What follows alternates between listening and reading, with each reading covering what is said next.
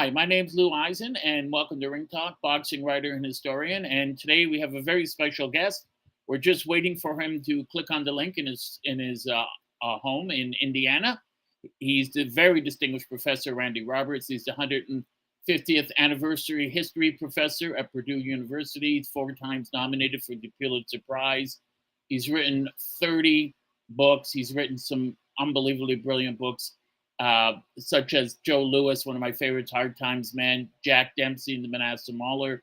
He's written also on Jack Johnson, and he's got a new one, Season in the Sun, Mickey Mantle, which I can't wait to get. He's written on John Wayne, the Chicago Cubs, and hopefully he will be joining us soon. You will recognize him instantly from his appearances on the documentary, the PBS documentary, Unforgivable Blackness. And just a brilliant man, and it would indeed be a tremendous privilege to have him on today if we are able to get him. The book we're going to talk about today that he wrote is an interesting book, Blood Brothers. And this book, the fatal friendship between Muhammad Ali and Malcolm X. And I'll ask our producer, Eric, just to stop or interrupt me whenever Randy signs on. So I had a bunch of questions for him that I can try to answer myself. And I guess when Randy comes on, we can compare them. One of the questions I wanted to ask Mr. Roberts, Professor Roberts, is what did each man get from the other? What did Ali get from Malcolm X and Malcolm X get from Ali that they didn't get from anyone else? And I think it's an interesting question because there's a certain spark going on between these two when they met. What I found unusual about part of their friendship was they came from two totally divergent backgrounds. Ali was part of the black middle class in Kentucky. He actually, had a nuclear family. His parents lived with him at home, brother Rudy, and they had a house, and his father had a job, his mother had a job, they had indoor plumbing, they had a kitchen, so they had their own room. So it was really, a different upbringing than Malcolm, who grew up poor in the South, whose father was murdered by the Klan, and who was told how ignorant and stupid he was every day by a white teacher. So it's interesting that two people from different backgrounds found each other. But when they did find each other, it clicked. It was like lightning and thunder, because what Muhammad Ali got was he got this firm background from Malcolm on the history of what went on with black people in the United States and around the world. And he found out certain truths. For instance, Jesus Christ was black with hair like lamb's wool, born in the Middle East, was not this European white, blue-eyed vision. And that he believed that wasn't the Christianity wasn't the white man's or wasn't the black man's true religion, that it was Islam. But everyone in that part of the world at that point in Middle East, Africa, was black. So what Malcolm got was he got this tremendous boost for the Nation of Islam from Muhammad Ali, this electric character who, they both used each other in a way. Ali was able to shoot to fame, but he gained a lot more confidence with Malcolm that he didn't want to. Muhammad wasn't alone, let's put it that way, that he had Malcolm behind him, pumping him with all this confidence. And Ali was a great spokesman for the Nation of Islam. He made them internationally famous. He brought in hundreds of millions of dollars in donations because this was Ali, or before he was Ali, it was Cassius Clay. So it was a very important relationship between the two men. The book brings that out. What I wanted to ask Professor Roberts was what drew them to each other and why was their bond so tight, especially since they came from the two backgrounds. They were like brothers. They truly loved each other, and they were very close. And when Malcolm made, I don't want to say it was a mistake, but it cost him his life. Malcolm made the decision to release several truths And one of the truths was that Elijah Muhammad, the founder of the Nation of Islam, the lost found Nation of Islam, as it was called, was fathering a lot of children. He was a philanderer with white secretaries that worked in various mosques all over the United States. And this was a bombshell. And this is essentially what marked Malcolm for death. Malcolm was speaking out and speaking his mind, and you weren't supposed to do that. Everything came from Elijah Muhammad. In fact, it started to fall apart after the assassination, November 22nd, 1963, of President Kennedy, when Malcolm was asked about it, and he said he wasn't upset. He said, "I'm always happy when chickens come home to roost."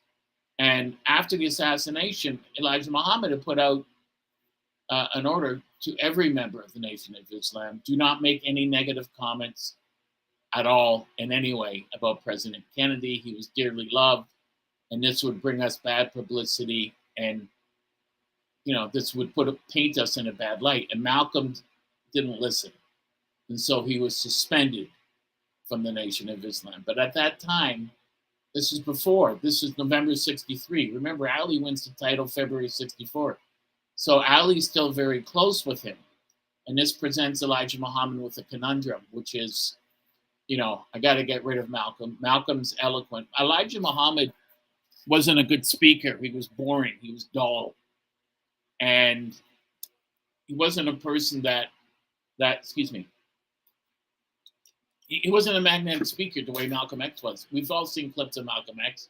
It could hold you in the palm of his hand. The same with Muhammad Ali. Could hold you in the palm of his hand. Malcolm X was a boring, monotonous speaker. And, Elijah Muhammad was a boring, monotonous speaker. And Malcolm X was a direct threat to his supremacy. And this is one of the things I wanted to get at with Dr. Roberts, Professor Roberts, was Malcolm viewed as a direct threat to him? Was Malcolm looked upon? I'm just checking my email to see if I've had a response from him. Was Malcolm reviewed or looked at as a direct threat to the Nation of Islam and to the leadership of Elijah Muhammad? And if so, and it was decided that they had to get rid of him, who ordered it? Who ordered the hit? But on today's show, what we really wanted to discuss was the relationship between them, because they were inseparable, Muhammad and Malcolm X, and you would see them everywhere. The Nation of Islam was this fringe religious sect. And in fact, recently in Toronto, at a B'nai B'rith dinner, Anti-Defamation League dinner, Kareem Abdul-Jabbar, who's Muslim, was there. And he said that the Nation of Islam are not Muslims. They've never been Muslims. He said they're hate mongers. They're bigots, and they're ignorant.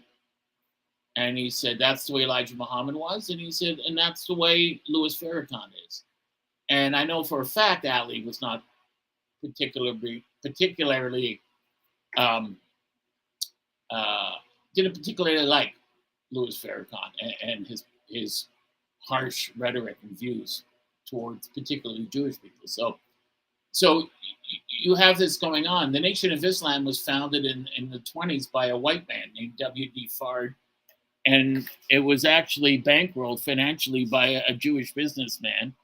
When Elijah Muhammad, his real name was Elijah Poole, joined to he saw as a great idea. He joined. W.D. Fard disappeared. Most people believe was murdered by Elijah Muhammad, and then Elijah Muhammad didn't enter World War II. He said, "It's not my war, the white people's war. It's not my job to save the Jews, nor do I want to." So he went to prison for that, and prison really, made him a much harder, tougher man, as it would to anyone. And he came out of prison, and he starts, I guess, in Detroit, and then moves around to Chicago and other places, the Nation of Islam. And these are people you would see. How do I describe this? I know in Toronto, and in every city, I guess in North America, there's always someone on a major street corner with a bullhorn and a soapbox. Come to Jesus. The end is near. Well, this is what they were viewed as, these kind of people, wing nuts, always asking other black people to join. And many black people saw them as just a cult. And the way they got Malcolm X, it's not that they got him, but they got him to join. Malcolm X, before we knew him as this eloquent orator for the Nation of Islam, was a street hustler, and he was street hustling with Red Fox, the comedian, believe it or not, and so he was known as Detroit Red. Red Fox also had red hair, so they were hustling all over Detroit. He was selling drugs. He worked in New York selling drugs. He was a pimp, and just a hardcore criminal until he was also a heroin addict, and he got caught, got put in prison, and when he got put in prison, he had to come down from his heroin habit, and he was having a tough time, and the Nation of Islam approached him, and they helped him, like, I don't know if they gave him methadone or whatever they gave him, 2, 3, 4, 5 times to get over the worst point.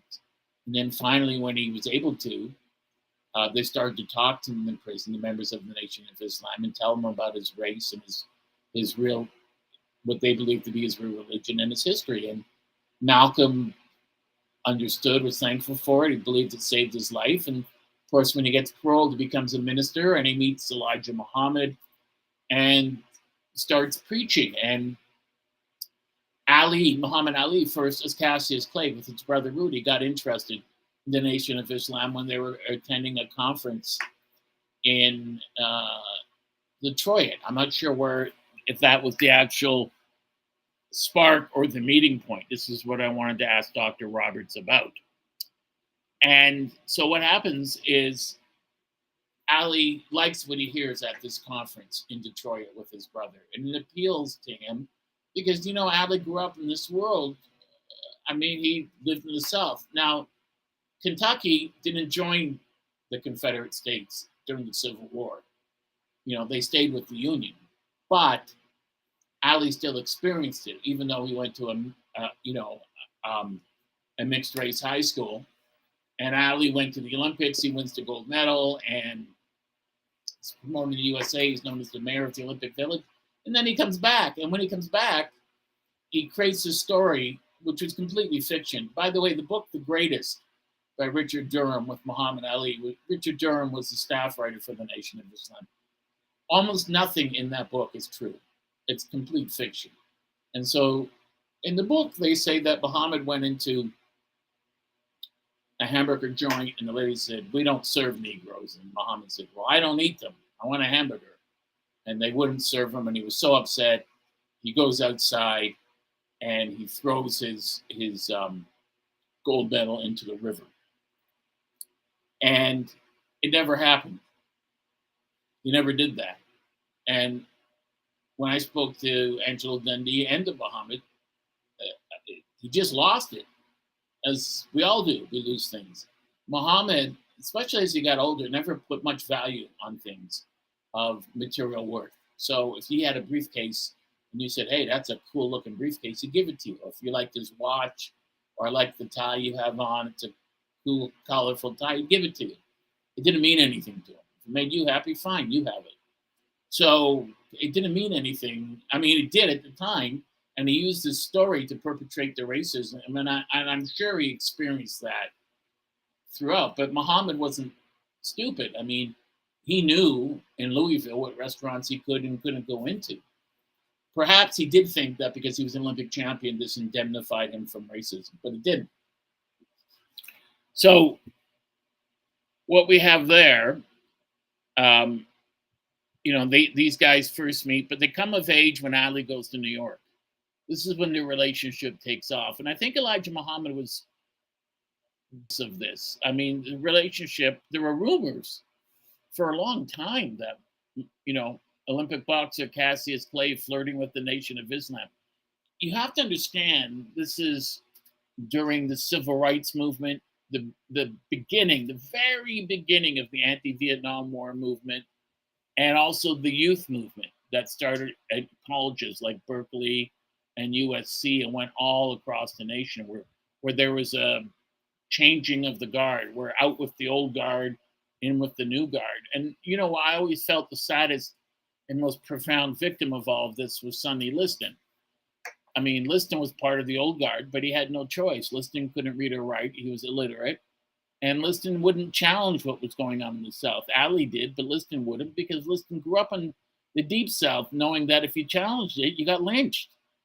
And Liston was the 28th of 29 children born to Tobe Liston. And when they asked Liston after he beat Patterson for the title, they said, "Are you going to march with the Freedom Riders in Selma, protesting segregation?" And he said no. When they asked him why, he said, "Because I ain't got no dog-proof ass." He thought it's stupid to protest these people in the South, because the police and the people are just going to murder you, and they're going to get away with it, which happened quite often. So one of the seminal points in Muhammad Ali's life happened in 55, 57, I think, with the murder of young Emmett Till. Basically, Emmett Till is this young kid from Chicago who goes down there to visit with relatives, goes into a store, orders some gum, gets some gum. But the lady was upset who ran it, the bigot, who admitted before she died that he was standing outside talking and laughing with his friends. She had no friends. Her husband and her brother-in-law, were just, I don't know if they were Klansmen, but they were sure not far from it. And she made up a story about he grabbed her and whistled at her and wanted to make love to her. That never happened. And of course, they ended up murdering Emmett Till. And Muhammad Ali in Louisville seized a picture of Till in his casket, of his face grotesquely swollen, and you couldn't recognize him after what they had done to him. So this really terrified, as it would any young African American back then. And Muhammad thought, there's something not right about the religion I'm being taught in school. There has to be something better to protect Black people, because white people aren't going to do it, and white police aren't going to do it. So Ali's of this mind, and he realizes that although when he's in Rome, he wins the Olympic light heavyweight gold medal, he's got no rights when he comes back to Louisville. And what he did was he got these sponsors behind him, the Louisville sponsoring group. I think 12, 13 white men, all millionaires, put money in. And he becomes more militant as he sees more things happening. The shooting of Medgar Evers, civil rights leader in the South. And he just doesn't believe and can't accept the way Black people are being treated, but he's not sure how to speak out about it. At this point, Ali's focused solely on his career. So when he gets to New York, and he was in New York, actually, he was in New York and he wanted to meet Sugar Ray Robinson, who ignored him, waited all day in winter to meet him. But he sees people preaching, and he takes one of the Muhammad Speaks newspapers. And these newspapers are telling them, Muhammad is Elijah Muhammad Speaks and Message to the Black Man. And he starts reading it, and he's reading things that are making sense to him. Why are we portrayed as this? Why are we second-class citizens? Why, Lincoln emancipated Black people. Why can't we're supposed to have election rights all over the country? We don't have those. We're supposed to be able to go into any store or restaurant. We can't do that. We're supposed to be able to speak our mind publicly without fear of retribution. We can't do that. And Ali, young Cassius Clay's reading this, and he's thinking, this is true. This makes sense to me. I want to hear more of this. And so he starts to go to more and more meetings, and they hook up, and they're seen together. And this breaks out into the newspaper. Now, the fight with Liston, February 25th, 1964, at the Miami Beach Convention Center, is promoted by Chris Dundee, Angelo's brother, and Bill McDonald. But it breaks in the newspaper a couple weeks before, maybe I think a week before or less, that Ali is a member of the Nation of Islam. And in fact, Jimmy Dundee, Angelo's son, said he had joined 6 to 8 months before that fight. So he had joined even before President Kennedy was assassinated. And I said, how do you know that? And he said, because I was playing hide and seek with him in my backyard in Florida. And I said, ready or not, Cassius, here I come. And Cassius said over the walkie-talkie, my name's not Cassius anymore, Jim. You know that. My name's Muhammad Ali. And so this brouhaha breaks out, this big storm. It's in the papers. And as Chris Dundee said, now I got a problem. Before I have the great Olympic hero that everyone loves. He's gorgeous. He's charismatic. He's got a great smile. And then I have the villain Liston, who worked for the mafia, who was a headbreaker, who hurt people, who was a money collector for the mob. And now, because he's a member of the Nation of Islam, which is viewed as a racist sect, which it quite was in many respects, I got two villains. And so Bill McDonald, the money man behind the fight, Bill McDonald comes in, and Bill McDonald calls Muhammad Ali and Cassius Clay and says, listen, you've got to drop this. You got to go out publicly in the newspapers and give a TV interview and say, I'm not a member of the Nation of Islam. I don't support the Nation of Islam. They're racist. They don't represent my point of view. And if you don't do that, then the fight's canceled. And, Muhammad's just 22 years old. He's just a kid. I'm 62. That's 40 years younger than I am now. I didn't know what I was doing back then. And he looked at him and he said, then cancel it. I'm not going to give up on my religious beliefs or my morality just to make you money. And this was a case in point. The incredible thing here is the fact that the Nation of Islam even supported Ali because they were against professional sports. But in particular boxing, because they view boxing as a sport where black men beat each other up for the pleasure of white people and to make white people money, specifically the mafia. And the mafia had ripped off all fighters, but in particular black fighters, stolen all their money in every fight for, 60, 70 years. So these were vile, vicious people. And so Ali said, no, then the fight's off. And all Ali really wanted to do from the time he was 12 on was be the heavyweight champion of the world. When he was a kid, his heroes were Joe Louis and Sugar Ray Robinson. So what happens? So he goes to his bus, which he calls Big Red, and he's getting ready. He's going to leave. And as he walks out, he's leaving, and half an hour later, Chris and Angelo Dundee come in, and Bill McDonald tells him what's happened. He said, why would you do that? Why would you threaten him? What did you think he was going to do? Do you think he would just give in to you? You know how he is. He doesn't give in to anyone. And this is part of how Muhammad trained. Angelo would never tell him what to do because he couldn't. He would suggest it. He would say, I love the way you're popping that jab or throwing that right hand. And then, Muhammad would keep doing it. So Chris Dundee saves the day. He says, give me an hour. They run over, and Ali's in his bus. He's getting ready to go back to Kentucky. He's given up. Not giving up like depressed, giving up, but like I'm not gonna go back to my religious beliefs. He said to McDonald, "You're a Christian. If somebody said we can't broadcast a fight unless you go back on your Christian beliefs, would you do it?" And obviously he wouldn't do it. So what happens is Chris Dundee talks to him, and he says, "Listen, the fight's tonight." Right? And Clay said, "There's not going to be a fight now." And Chris said, "Why don't we do this?" And Cassius Clay says, "I'm not going back." I understand that. I'm not denouncing Elijah Muhammad. I'm not denouncing the Nation of Islam. I refuse to do that. And Chris said, "I'm not asking you to. I'll take care of Bill McDonald." He said, "All you have to do is wait." How long?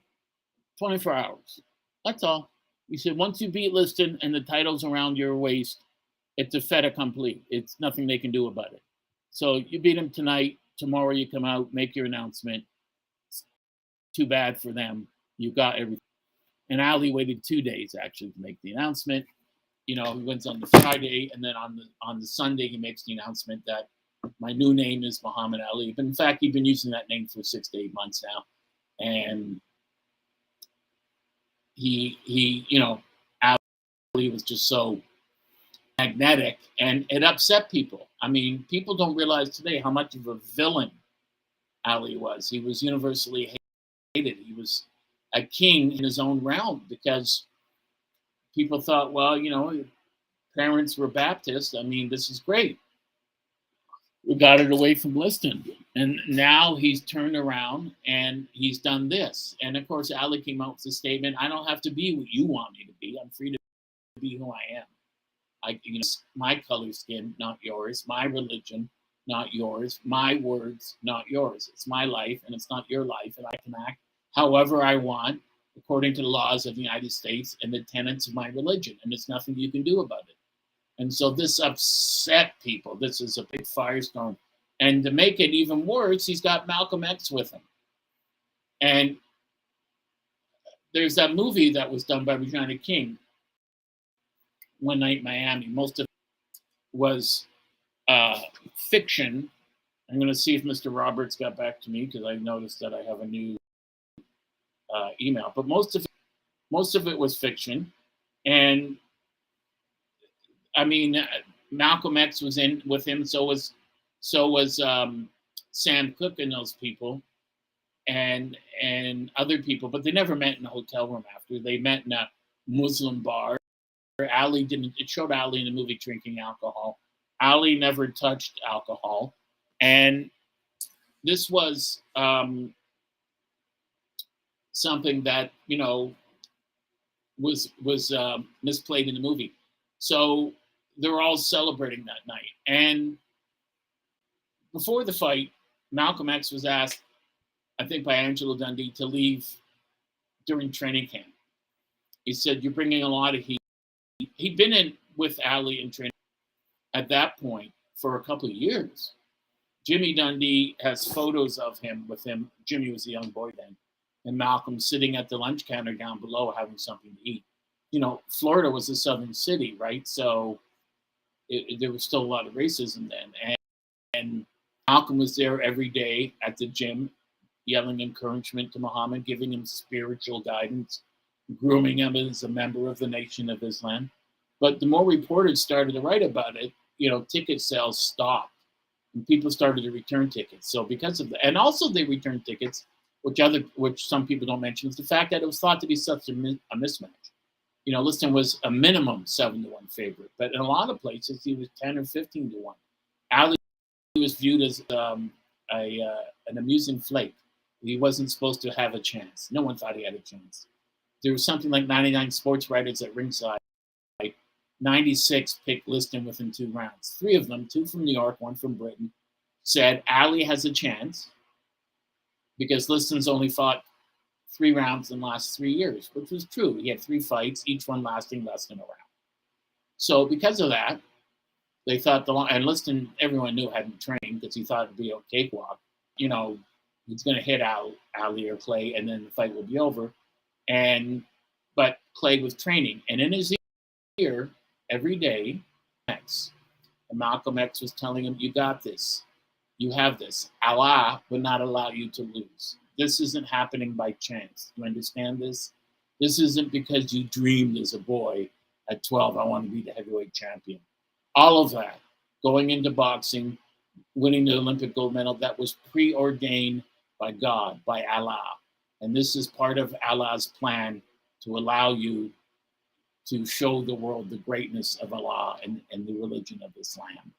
And so what he did, he was there pumping him up. He was giving him confidence. And right after the fight, when he wins, he said, "I talk to God every day. If God's behind me, can't nobody beat me." And that's how he felt. He really believed in his heart that not only the Nation of Islam, and especially Malcolm, his best friend, was behind him, but Allah himself was behind him. And he thought, how can I lose? I can't be beat. And he goes into this fight, and so Malcolm leaves a week or 2 before the fight and comes back for the day of the fight because he doesn't want to draw attention to himself. He wants the focus to be on Muhammad. And it's funny, when they interview Malcolm X after the fight, he said, "Were you surprised?" No. He was confident, better fighter, younger man, smarter. Allah ordained it. What do you think? Cassius Clay, how he feels now? And he had a great comment. He said, Mr. Clay, as we all know, can very well speak for himself better than I can or anyone can, and you'd be best to pose those questions to him rather than me. And, you know, he's talking. One of the things that came up before the fight that I wanted to ask Professor Roberts was there's rumors, they pertain to the second fight, but to this fight too, that the Nation of Islam came to Liston's training camp, the FOI, the Fruit of Islam, and threatened him. And because they threatened him, Liston didn't come out for the 7th round. I don't buy it.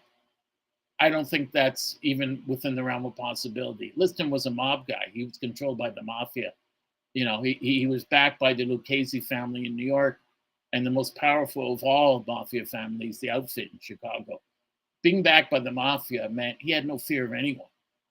They could easily put someone else out there to get rid of anyone they wanted, you know, to protect Liston. I think, although we're getting away from this unique relationship between Malcolm and Muhammad, I think basically that I don't think it was Liston's shoulder, though he said it was his shoulder, because the round before they stopped the fight, before Liston quits in his corner, first world heavyweight champion to do that since Jess Willard, he's using the left hand. I think Liston said, I'm exhausted. I've got nothing left. I can't fight.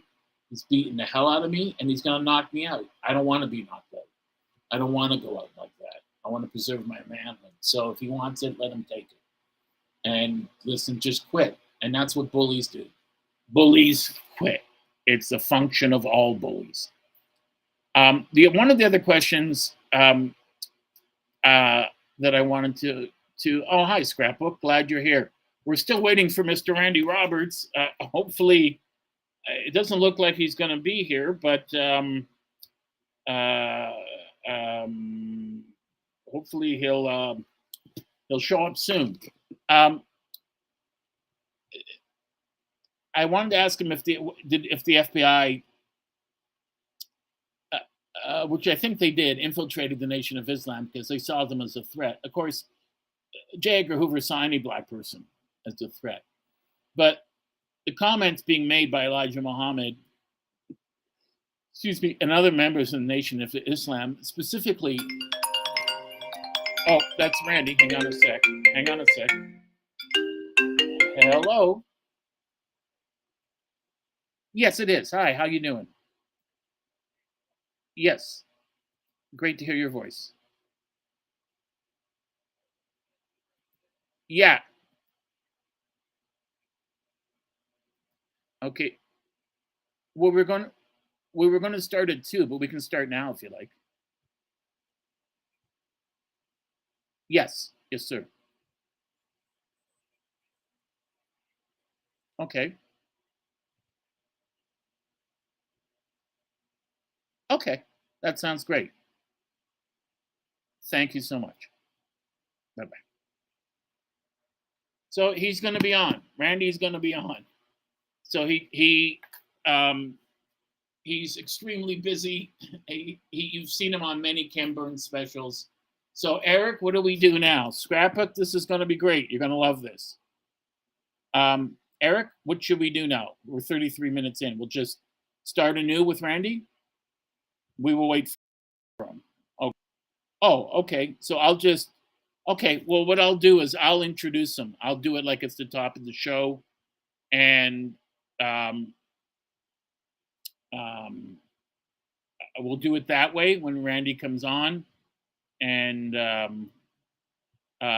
I would just like the part that's going to be aired to be the part with Randy, but we maybe can do it in 2 different parts because I would just love to. Okay, great. So he's going to let me know when he's in the green room. And okay, so what I should do is then I should get the. Why am I stuttering? I should get the history of him, and I have that in my head. Fortunately, I have such a big head. For you people watching out there in Scrapbook, just want to say this would be great. He is an incredible man. He's very, very a busy Professor Roberts.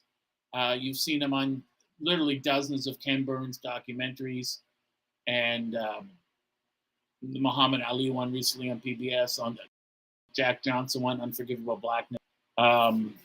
His most recent book is about A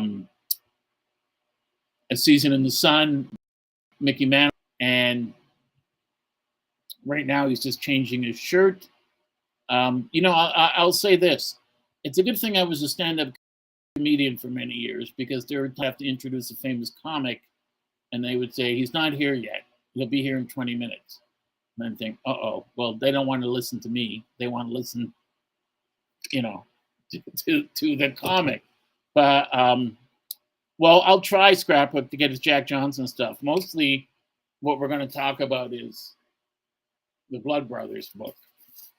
And as I'm looking down at the page, you can see I'm looking down a bit because I have a list of like 35 questions to get here to him.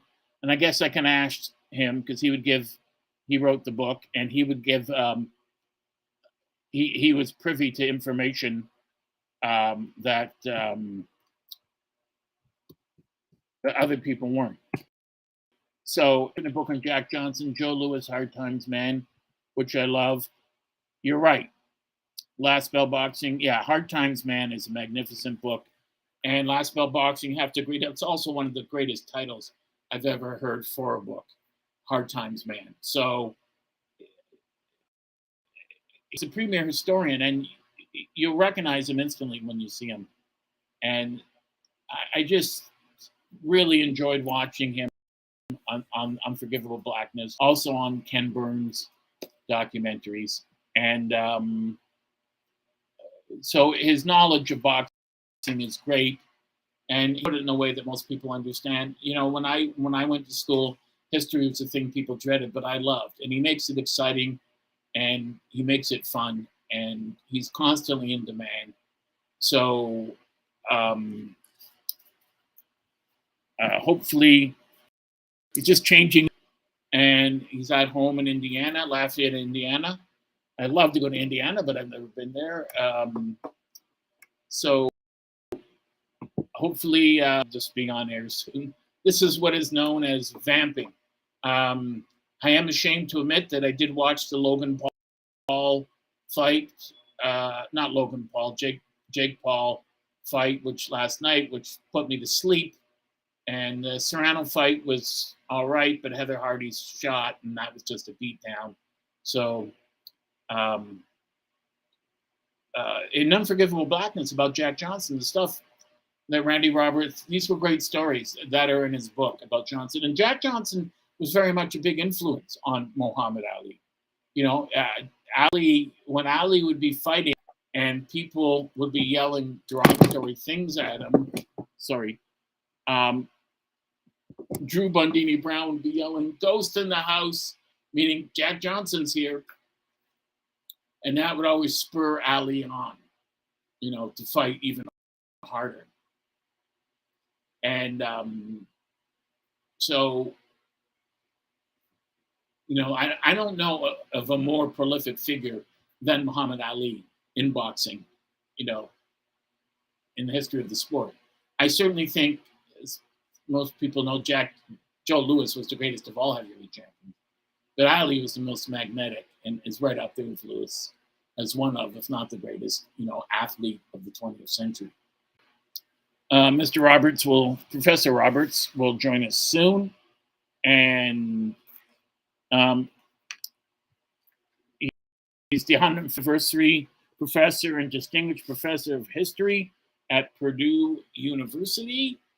And he's written dozens of books. He's written books on John Wayne. He's written books on the Chicago Cubs. He's written books on American history and American historical figures, which in a real larger sense are really world historical figures. And we will discuss his book, Blood Brothers. But as Last Bell Boxing mentions, when I spoke to him, I should tell you, Last Bell and Scrapbook, when I emailed him a while ago, I said, well, let's talk about the Jack Johnson book, because that's endlessly fascinating. Then I thought, well, I want to talk about the Joe Louis book, because that's a great book too. And then I thought, well, the Dempsey book is also a fantastic book. And then I thought, logically, we have to talk about and Ali, Malcolm X. And one of the things about Ali and Malcolm X, I have to tell you about this book. I found out about this book in a different way than most people. Oop. My phone. So I'm not sure if he called me back or. So when I saw me just speak to him, actually still speaking. I had the phone on, so I had to hang up to allow him to do that. Okay. So I was at a Toronto Sports Film Festival 6-7 years ago, and the former great boxing writer for the Toronto Star, grabbed me and said, you got to get this new book by Randy Roberts and Johnny Smith. It's the book Blood Brothers. And you will love it. And it's not, it's warts and all. So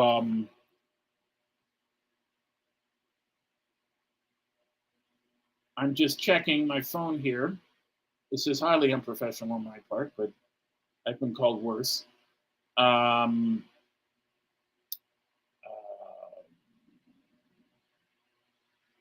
so we'll see what happens. He's just changing.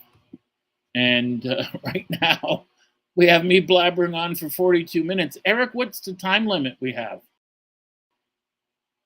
If he were to come on in like 3 or 4 minutes. Oh, no time limit. Oh, great. Well, that's great. Okay, good. So maybe we'll take him to like 74 hours of speaking. I don't think that'll happen. You're right. So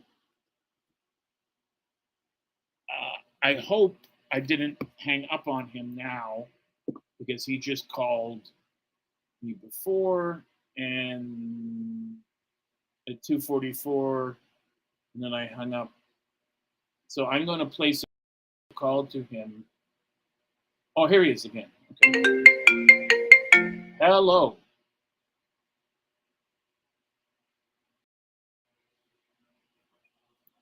Mm-hmm. Okay. Okay. I can ask our producer as I'm talking to you.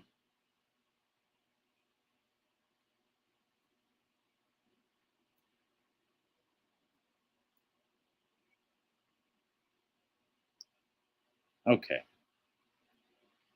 I can ask him to resend it to you.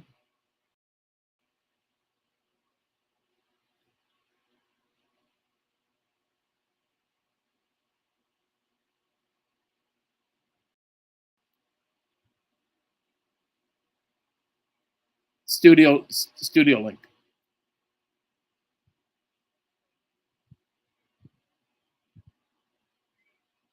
That's it. IO.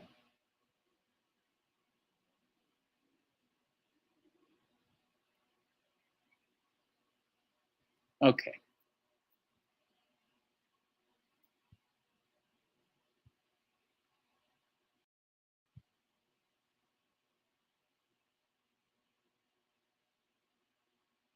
I can have him resend it to you.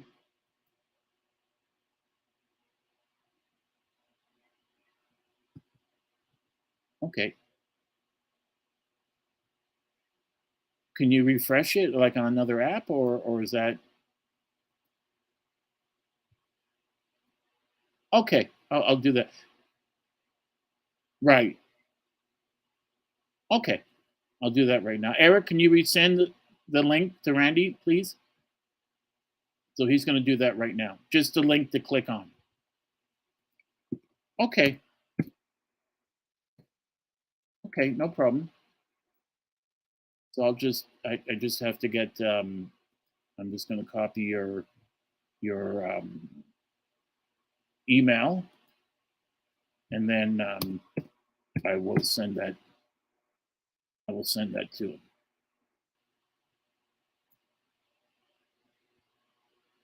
Okay. So, um, so I want to get this straight. rroberts at purdue.edu, right? Okay. Right. Yeah.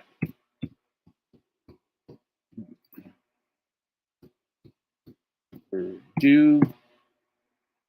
Okay. One sec. Um,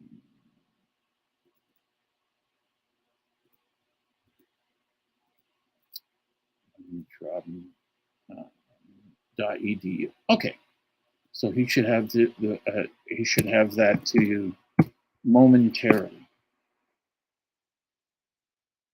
And hopefully we can fix this. Sorry about that. Okay, so he just said I just sent it.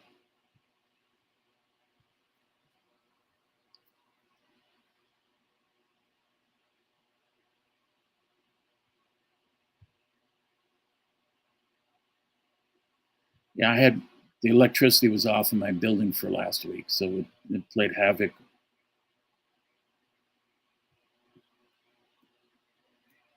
Wow, wow.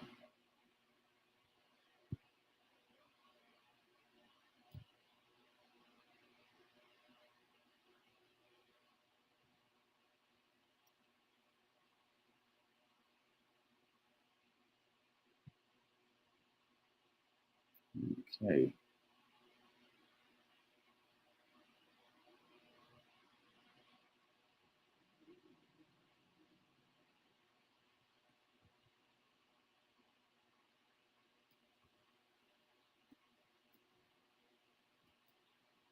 Okay, so he should have sent it by now.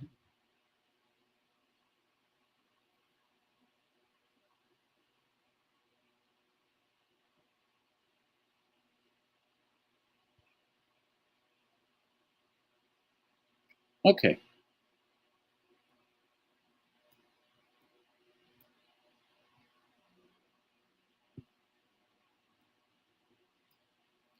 Usually when I have a problem with my computer, I call my daughter over. She just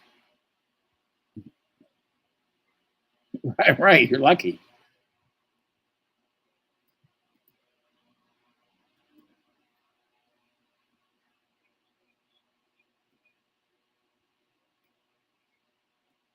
Hmm.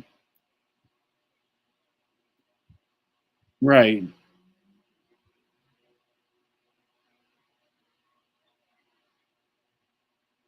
Right. I'm the same way. My daughter just ends up doing it for me, and I said, "Why don't you just show me?" And she said, "I don't have time. You're not going to get it, so I'll just do it. I'll just do it for you."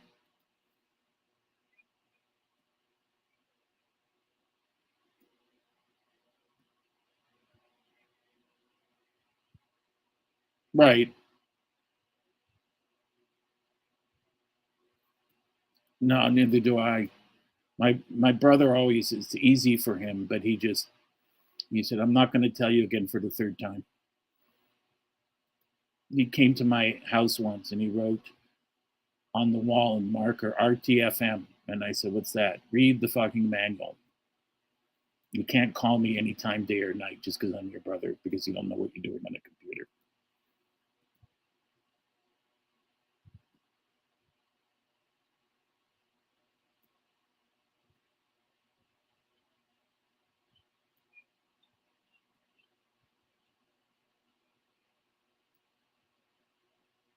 Yeah, yeah, neither do I, and I have a Mac, so it's supposed to be for people that don't have patience.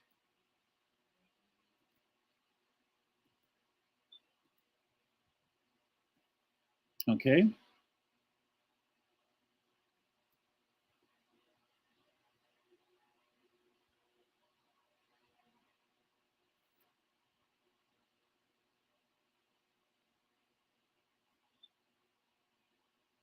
could you go on through Google?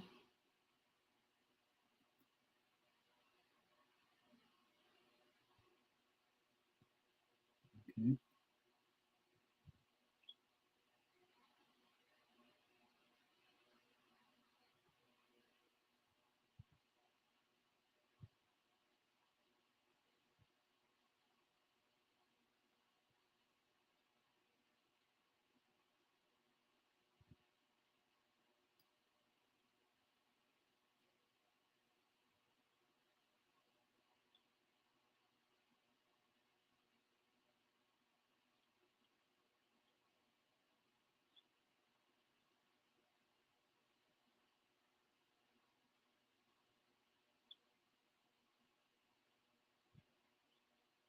Mhm.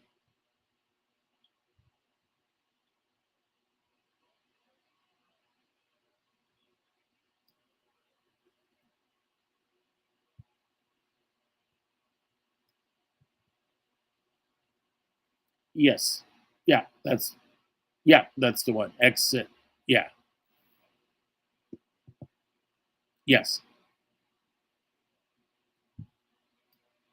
Okay.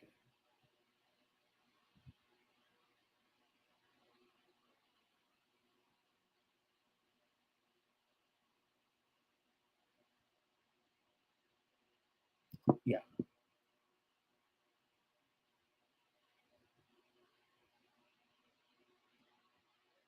Okay, that'd be wonderful.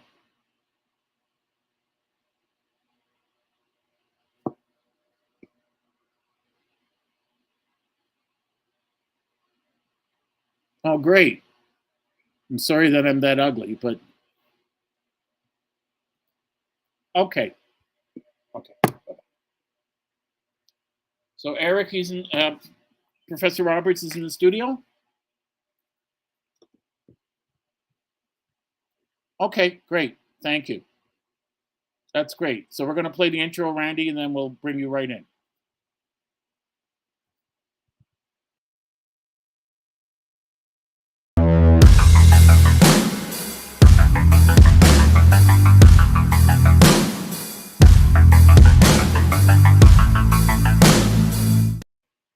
Hi, my name's Lou Eisen. Welcome to Ring Talk. Today we have a fantastic show.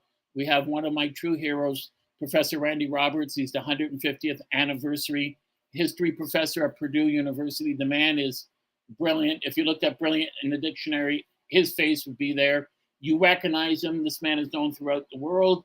He has written almost 30 brilliant books. His most recent is A Season in the Sun, Mickey Mantle, which I just ordered. I can't wait to read. His books are definitive. I loved his book, as people have been mentioning on screen, Papa Jack on Jack Johnson. Joe Lewis' book had me in tears, Hard Times Man, which is the greatest title I've ever heard, and also his fantastic book on Jack Dempsey.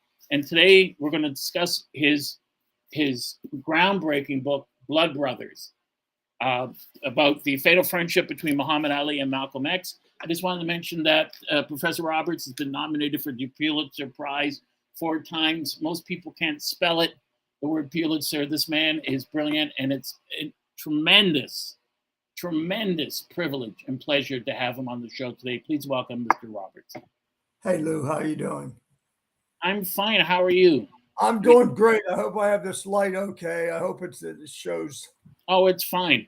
Okay, great. It's fine. I was rereading. I thought, this week with your wonderful book, I would reread a couple pages, and then of course I end up rereading the book because I can't put it down, which is a habit that happens with all your books. Of course, you pick them up, you start to read them, and then you know you can't put them down. I had questions to ask you about uh, the relationship between Muhammad and Malcolm X. And I guess the first question I want to ask you is, what did each man get from each other that they didn't get from anyone else? What That's was great. a key that? That's it. That's a fantastic question. Um, what did they get? They got a sense of confidence, I think, from each other. Ali had a sense of destiny about him, but I'm not sure he knew what his destiny was going to be. I think he felt that he was a man of destiny. He said he was a man of destiny from the very beginning. But if someone would have asked him, well, what will your destiny be?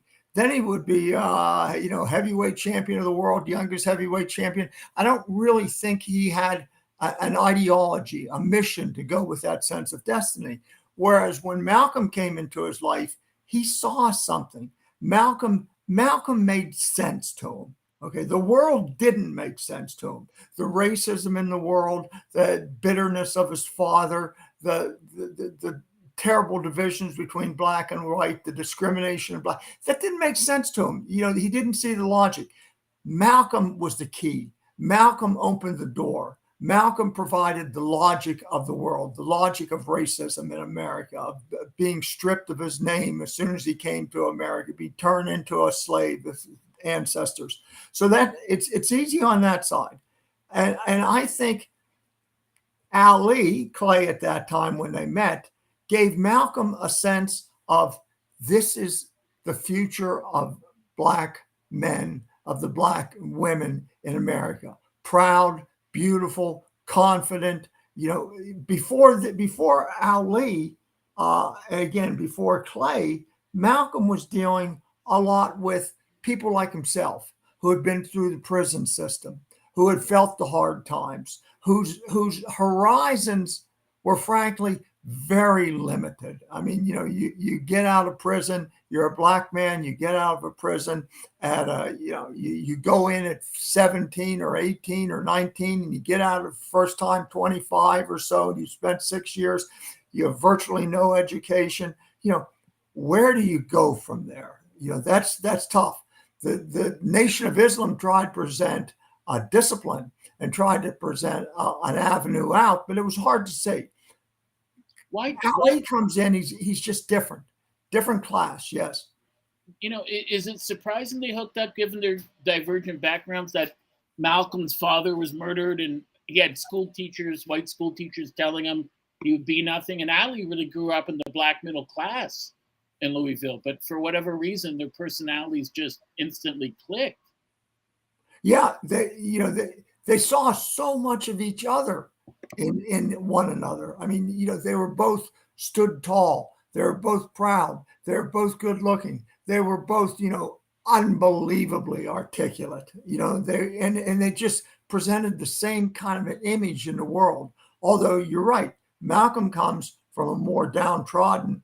Ali comes from, he's middle class. He's not worried about what he's going to eat tomorrow. He's got 2 parents. They're great parents, but he can see the bitterness in his father. He can see the residue of racism all around him in Louisville. I mean, they live in a nice community neighborhood, but it's an all Black neighborhood. You know, this is not a segregated town at all. Right, and Kentucky didn't join the Confederacy, right, during the Civil War. They stayed separate. They were Union. That's exactly right. But it was a border state. You know, it was like Tennessee. There were battles fought in Kentucky, but it was like Tennessee that there was not much Kentucky, Tennessee, Louisiana could really do because they were so quickly grasped, Maryland the same way, so quickly taken over by the Union. Did when was the first meeting between Ali and Cassius Clay and Malcolm? Did this occur in New York or Detroit? Detroit. It was there was a convention at that time. The Nation of Islam was holding a convention, and the Honorable Elijah Muhammad was going to speak. And an acquaintance of Ali, a person he had met when he was training down in Miami Beach, called him up. Captain Sam called him up and said, "Hey, Ali had met Captain Sam in Miami, but Captain Sam said, you know, the Honorable Elijah Muhammad is going to speak in Detroit. Would you like to go?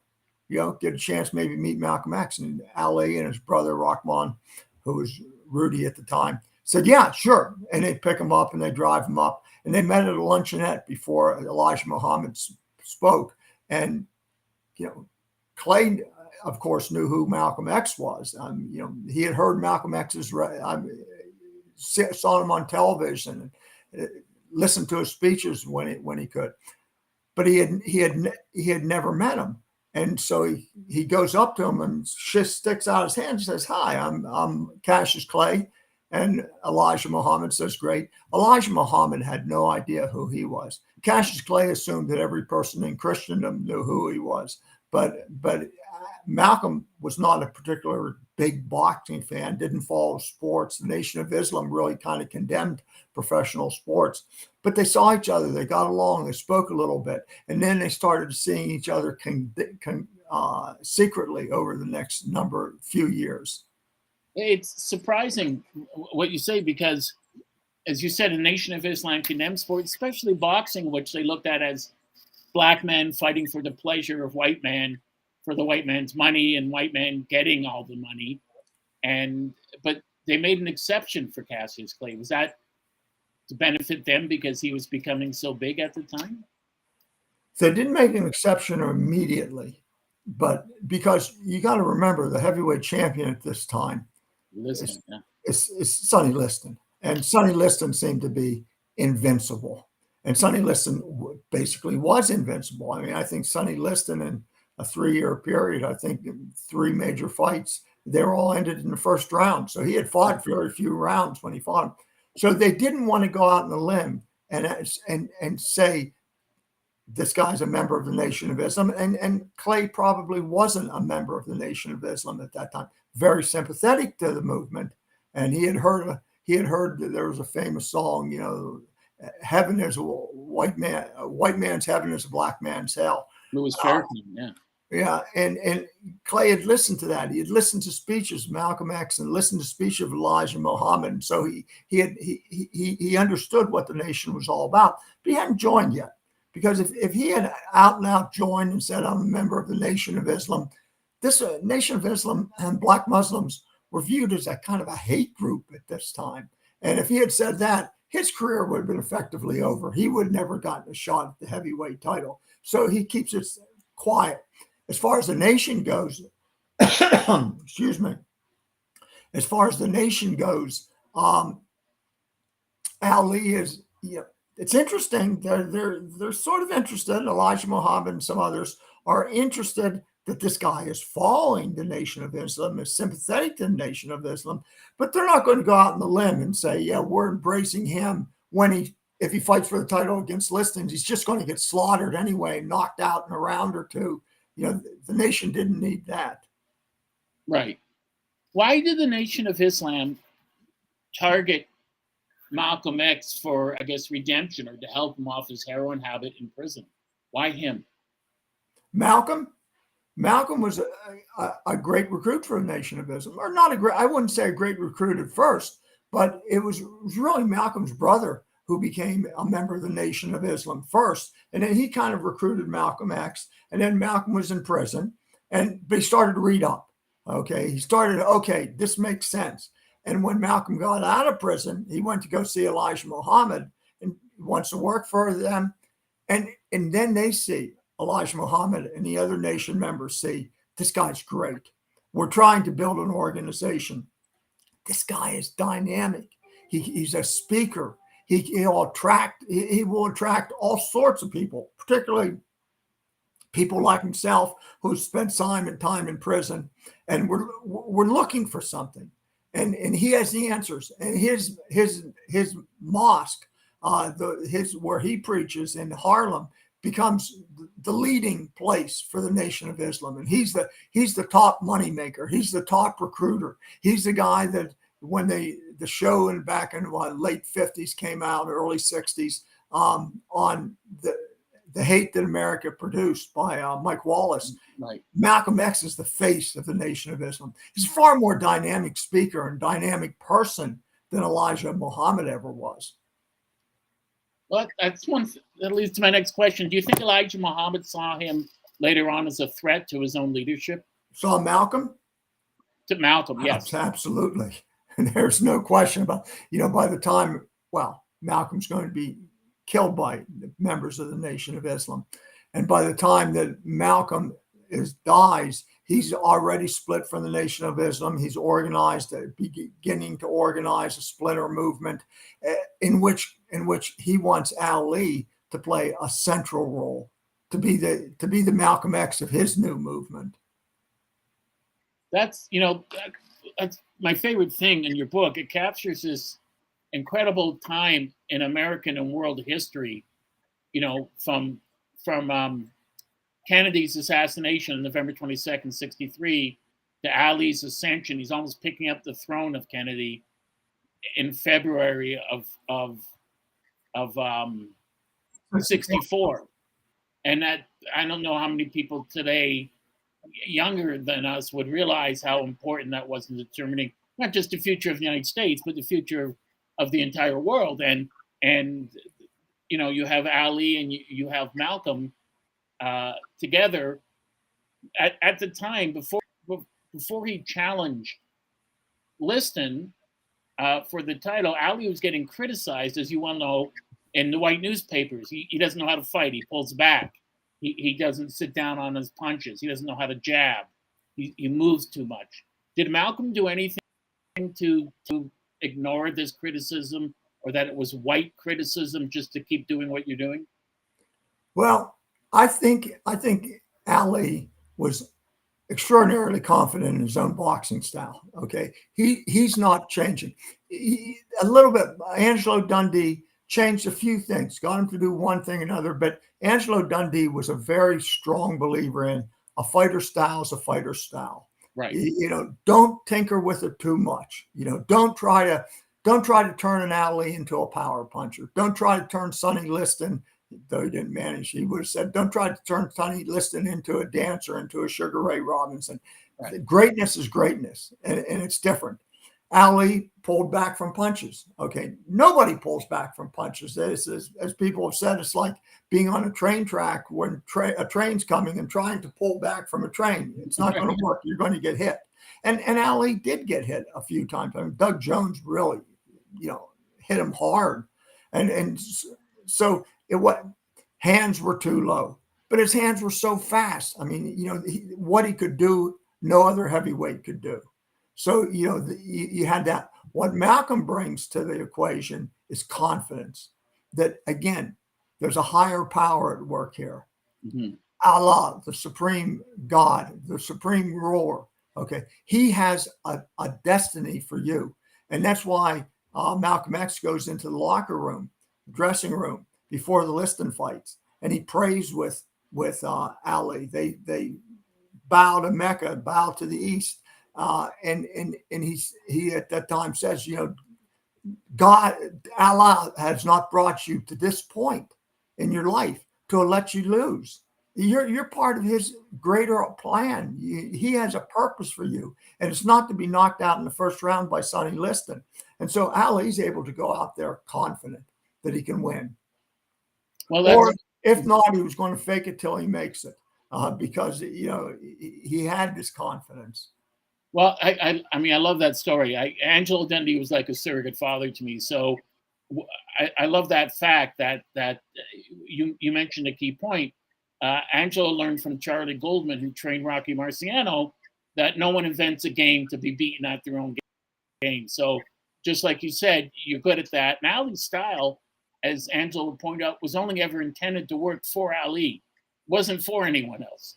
And it was so unique to him. And the point you bring up about Malcolm in the dressing room is fascinating, because Ali admitted years later that he was a bit nervous. But after the first round, he goes to his corner and Angelo says, "How about that? You're still here." Yeah. And Liston hadn't trained for the fight. I was wondering, in '63, November 22nd, when President Kennedy was assassinated, Elijah Muhammad put out an order that no one's to comment on it. That's right. And Malcolm didn't listen. He made the famous, chickens coming home. Is that what marked him for death eventually, or was it the comment about the philandering of Elijah Muhammad? I think it's when he started talking about Elijah Muhammad's personal life, the philandering, the children born out of wedlock. I think that's what really causes that. He will be, after he says the chickens comes home to roost, that whole statement, that brouhaha, he'll be put on suspension, kind of suspended. You can't say anything in public at all. And at that time, I think Elijah Muhammad was trying to figure out, he's probably gone. Okay. And there were, Elijah was an older man. And, the idea is he wasn't going to be around forever. Who's going to replace Elijah? And he had kids that wanted to replace him. There were a lot of different contending forces within the Nation of Islam. I don't really think Malcolm X envisioned himself as the replacement of Elijah Muhammad, but certainly the other contending forces saw him as the greatest threat, because again, he's a cowbell. of the movement. He's the one that brings in the troops. He brings in the people. He brings in the publicity. He brings it all to them. So they're worried about him.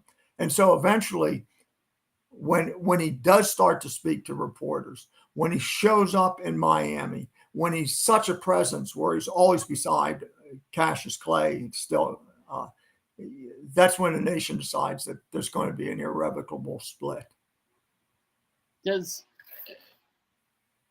Why didn't it adversely affect Elijah Muhammad when these revelations came out? The believers were the believers. The right. critics were the critics. Today we can look, and I hate to go into today's politics or anything, but Trump, yeah. Regardless of what we learn about Trump or investigations, I mean, he's still going to have his supporters. Okay, if you're a believer, if you're a true believer, you believe the leader. You believe. Even Malcolm X, when he would talk about Elijah Muhammad, okay, and he would talk to Clay and teach Clay the teachings of Elijah Muhammad, of the Nation of Islam, he would always preface it by saying, the Honorable Elijah Muhammad says this.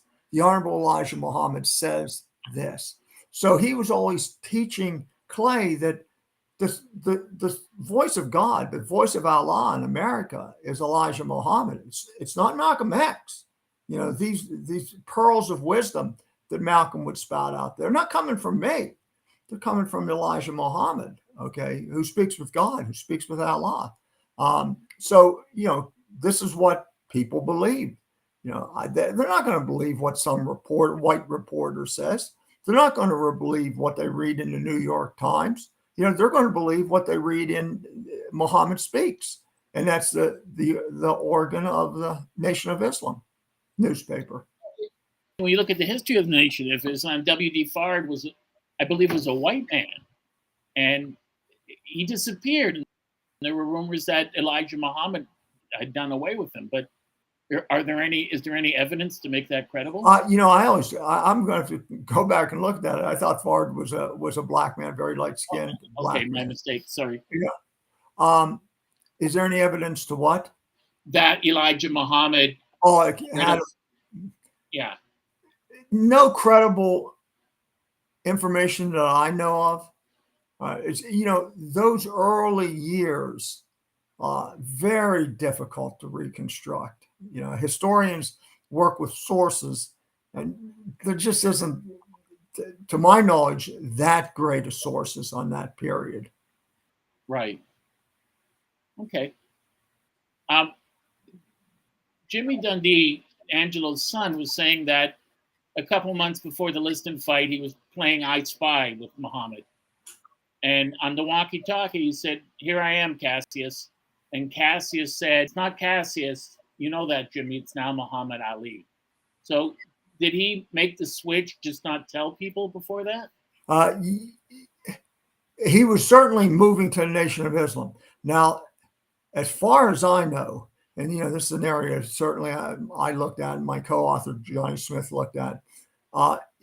It wasn't until a week or so after Ali, Cassius Clay became heavyweight champion, that Elijah Muhammad gave him the name Muhammad Ali.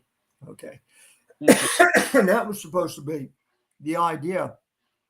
Was that if you're really faithful, first you were given your slave name was taken away, and you were given an X, so you would have been Cassius X. Okay, and he would have stayed Cassius X, just like you had Malcolm X, and you had all sorts of there'd be William 3X, 4X, what have you, and then if you, after a certain period of time, indefinable, it could be years, it could be decades, you would be given your new name. Elijah Muhammad was the new name. Malcolm X, when Cassius joins the movement, he becomes Cassius X. But he's only Cassius X for about a week or so. And then becomes, Elijah Muhammad says, I am giving you a new name, Muhammad Ali. As long as you follow me in my organization. You go with Malcolm X, That's not your name. That's not your name, and you're not. We don't want to have any part of you. Okay, you're part of that splinter organization, which we're taking care of. But if you stay with me, if you follow my teachings, then you're Muhammad Ali. Well, that brings up a very interesting point. If Ali stood by Malcolm X, does Malcolm X still get assassinated, or is that not possible? I mean, would Well, it's a counterfactual question, so it is impossible to answer. But I'll say this: Malcolm X believed that if Ali would have gone with him, that he would have probably gone back into the movement, into the Nation of Islam, that he would have such an important person to go with him back into Nation of Islam, the new heavyweight champion. He wasn't defeated by Sonny Liston. He defeated Sonny Liston. And he could say, I defeated Sonny Liston because I believe in Allah, that I'm a follower of Elijah Muhammad. That's the way Malcolm X thought. When Ali doesn't go with Malcolm X, when he stays with Elijah Muhammad, then Malcolm X knows he's a dead man walking, and his mood starts to change. He spends less and less time in the United States, and he frets that it's just a matter of days, weeks that I'm a dead man walking, essentially. I mean, his house was burned down, was firebombed, right? Yes, when his children are in there, so he knows what's coming. You know, the converse side of that is, if Ali stands by him, does that threaten Ali's own life? In other words, did the Nation of Islam say to Ali, you know, if you value your life, you'll drop him and stay with us? Certainly, Ali, in later years, after he leaves the nation, will say that. Will say that, you know, I know what happens if you leave the nation. I mean, it wasn't like Malcolm X was the first person to be, you know, punished deeply for splitting away from the movement or criticizing the movement. You know, other members of the Nation of Islam that had left had received extraordinary beatings. Anyway, so they knew that Ali knew it was a possibility. That's just an incredible time. It is, you know, it's an amazing, if you look at it, it's like a new culture's being born between the Kennedy assassination and then February 25th, 1964 fight at Liston and Ali and in Miami. You know, you have the Beatles come to America during that period. You know, there's almost like a revolution in music that's taking place. It's like the emergence of the 1960s. You know, if somebody asked me to talk about the 1960s, I say the 1960s really began with the assassination, with the Beatles, with Ali coming. Up until that time, we're still in the 50s. But suddenly there's a new age, the age of Aquarius, I guess. Is that what the song says? Yes. I'm not sure it mentions Ali in the age of Aquarius, but no, it should. But you had a fantastic point, as you always do. Ali said, as you know, right after beating Liston, I talk to God every day. If God's with me, can't nobody beat me. Yeah. And I mean, that incredible time period, Ali's almost at the forefront of three different movements. I mean, later on he is, you know, the anti-war movement, the civil rights movement, and the youth movement, all coalescing together. Yeah. They all come around that guy, just as they, you know, those movements come around the Beatles too. I mean, you know, really, to me, the iconic poles, the iconic forces of the 1960s are Ali and the Beatles. I mean, certainly from a cultural, sporting perspective. Absolutely. I mean, there's a story Angelo told me that when they first met at the Fifth Street Gym, Ali did one of his old lines to John Lennon, "You're not as dumb as you look." Yeah. And Lennon, as you know, Lennon said, "Yeah, but you are." And then years later, in the 70s, he apologized to Muhammad Ali. He said, "I really feel bad about that. I didn't know you, how great you were, how moral you were in standing up against the war." And Ali said, "It's just a joke.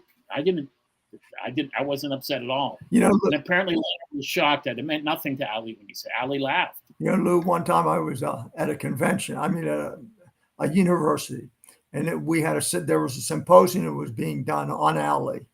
And you had academics like myself giving papers on Ali. And I gave a paper on Ali that I talked about. I'm not even sure what I talked about at this time. But afterwards, what I remember is there was a cocktail party hosted by the head of the history department at Miami University in Ohio. And Al Lee attended the sessions, attended the program, and he listened to my talk and listened to the other talks. Wow. And he was at the program. He was at the cocktail party. And at that time, you know, Parkinson had set in. He didn't speak with the same alacrity that he used to. And so he was sort of standing around, you know, people were talking and drinking. So I went over to Al Lee. I went over to the host first and I said, do you have a stack of cards? You have a deck of cards? And the guy said, yeah, and he brought it to me because I know Al Lee loved magic tricks. He loves card tricks. So I said, hey, champ, you know, how about a card trick? Him and I. So he took a card and he did a card trick. And I took the pack and I did one. You know, let's face it, we all have probably 2 card tricks in our bag. And I used my 2 and he used probably his 2 and he had some other ones. But before he went, he gave me one of those hands shaking towards me and said, you're not as dumb as you look. And, you know, so I felt that's great. You know, that I had Al Lee give me one of those too.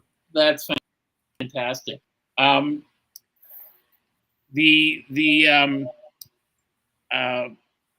have several other questions. At that time, this is sort of a point. It's hard to say, but the hit on. Oh, before I get to that, how close was Bill McDonald, the promoter, the money man, to canceling the fight if Muhammad doesn't go to the media and say, I'm not a Muslim, it's all a mistake, announced him? Well, of course, Ali never said that. Right. But Malcolm left. Ali said, I will not say I'm not a Muslim. Okay. I'm not going to betray the Muslims, the Nation of Islam. And McDonald says he's ready to call the fight off. And that's when Malcolm X said, look, I'll leave. Okay. Malcolm's the flashpoint here. I'll leave, but I'm coming back for the fight. But I'll leave until, maybe a week's before he comes back for the fight. And so McDonald said, okay, it's going to go on. Okay. Is that true? It's hard to say. When has negative publicity really negatively affected a prize fight? Right. Negative publicity sometimes will build up a prize fight. Had they built those two contrasts together, who knows what would happen if Sonny Liston suddenly was wearing the good guy's shirt and hat. I don't know. It could have been interesting. So McDonald had a lot of money to lose, and he probably did lose a fair amount of money on the fight. He did, but Angelo Dundee told me he didn't lose it because of Malcolm. He lost it because people didn't think it was going to be a competitive fight. Yeah, look at what happened with Patterson in the Vegas fight with Patterson and Liston, the second fight. Come on, you fool me once, shame on you. Fool me twice, shame on me. And 2-1-round knockouts. And the words Angelo used where he said Muhammad was an amusing flake. That's what the newspaper said. And he said out of something like 99 sports writers, 93 picked Liston within 2 rounds, 2 from New York, 1 from Britain, said Clay could win because he's only, like you said earlier, he's only fought 3 rounds in the last 3 years, 1 against Albert Westphal, 2 against Patterson, and he hasn't really trained. So, but still, Liston was the big favorite, as you said. And Angelo, told me that Ali was on his bus. He was leaving because after McDonald gave him the ultimatum, but Chris Dundee said, I'll tell you what, don't announce that you're a Muslim. Wait 1 day till you win the title. And then after that, it's a fait accompli. They can't do anything about it. Yep. And that's what he did the day afterwards at the press conference.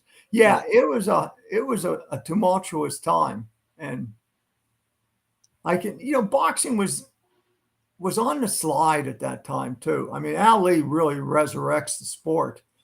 You had the boxing hearings, you had the commission talking about crime and exploitation in boxing. You have the fight between Imo Griffith and Benny Kid Paret, and Paret dies in the ring.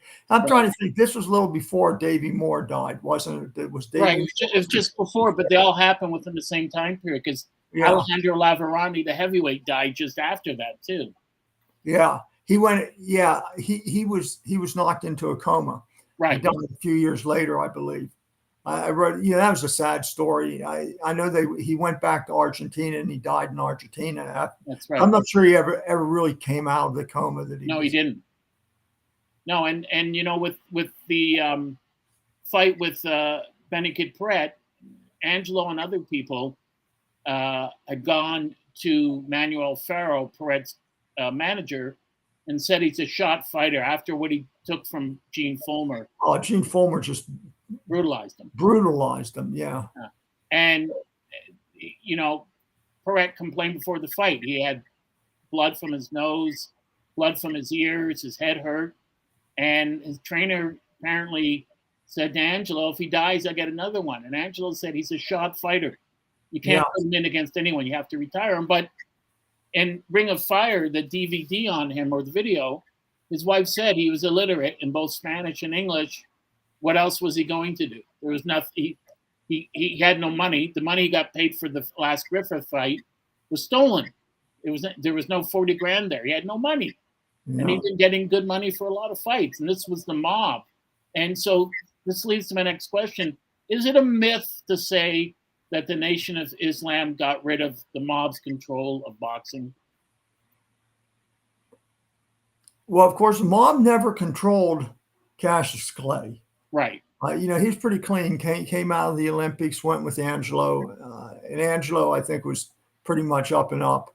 Although, Angelo had met Frankie Carpo one time, which was a great story. You probably know they met in an elevator.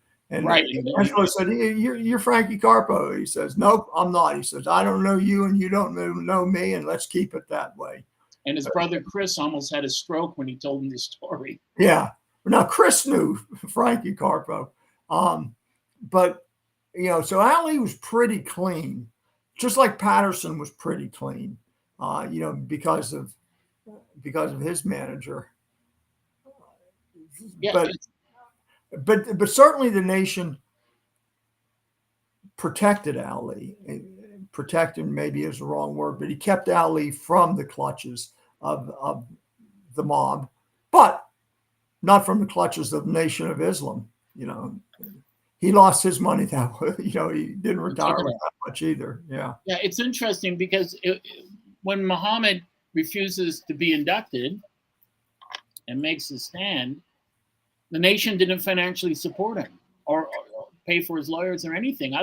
Joe Frazier helped him out. Other people helped him out. Why did they abandon him?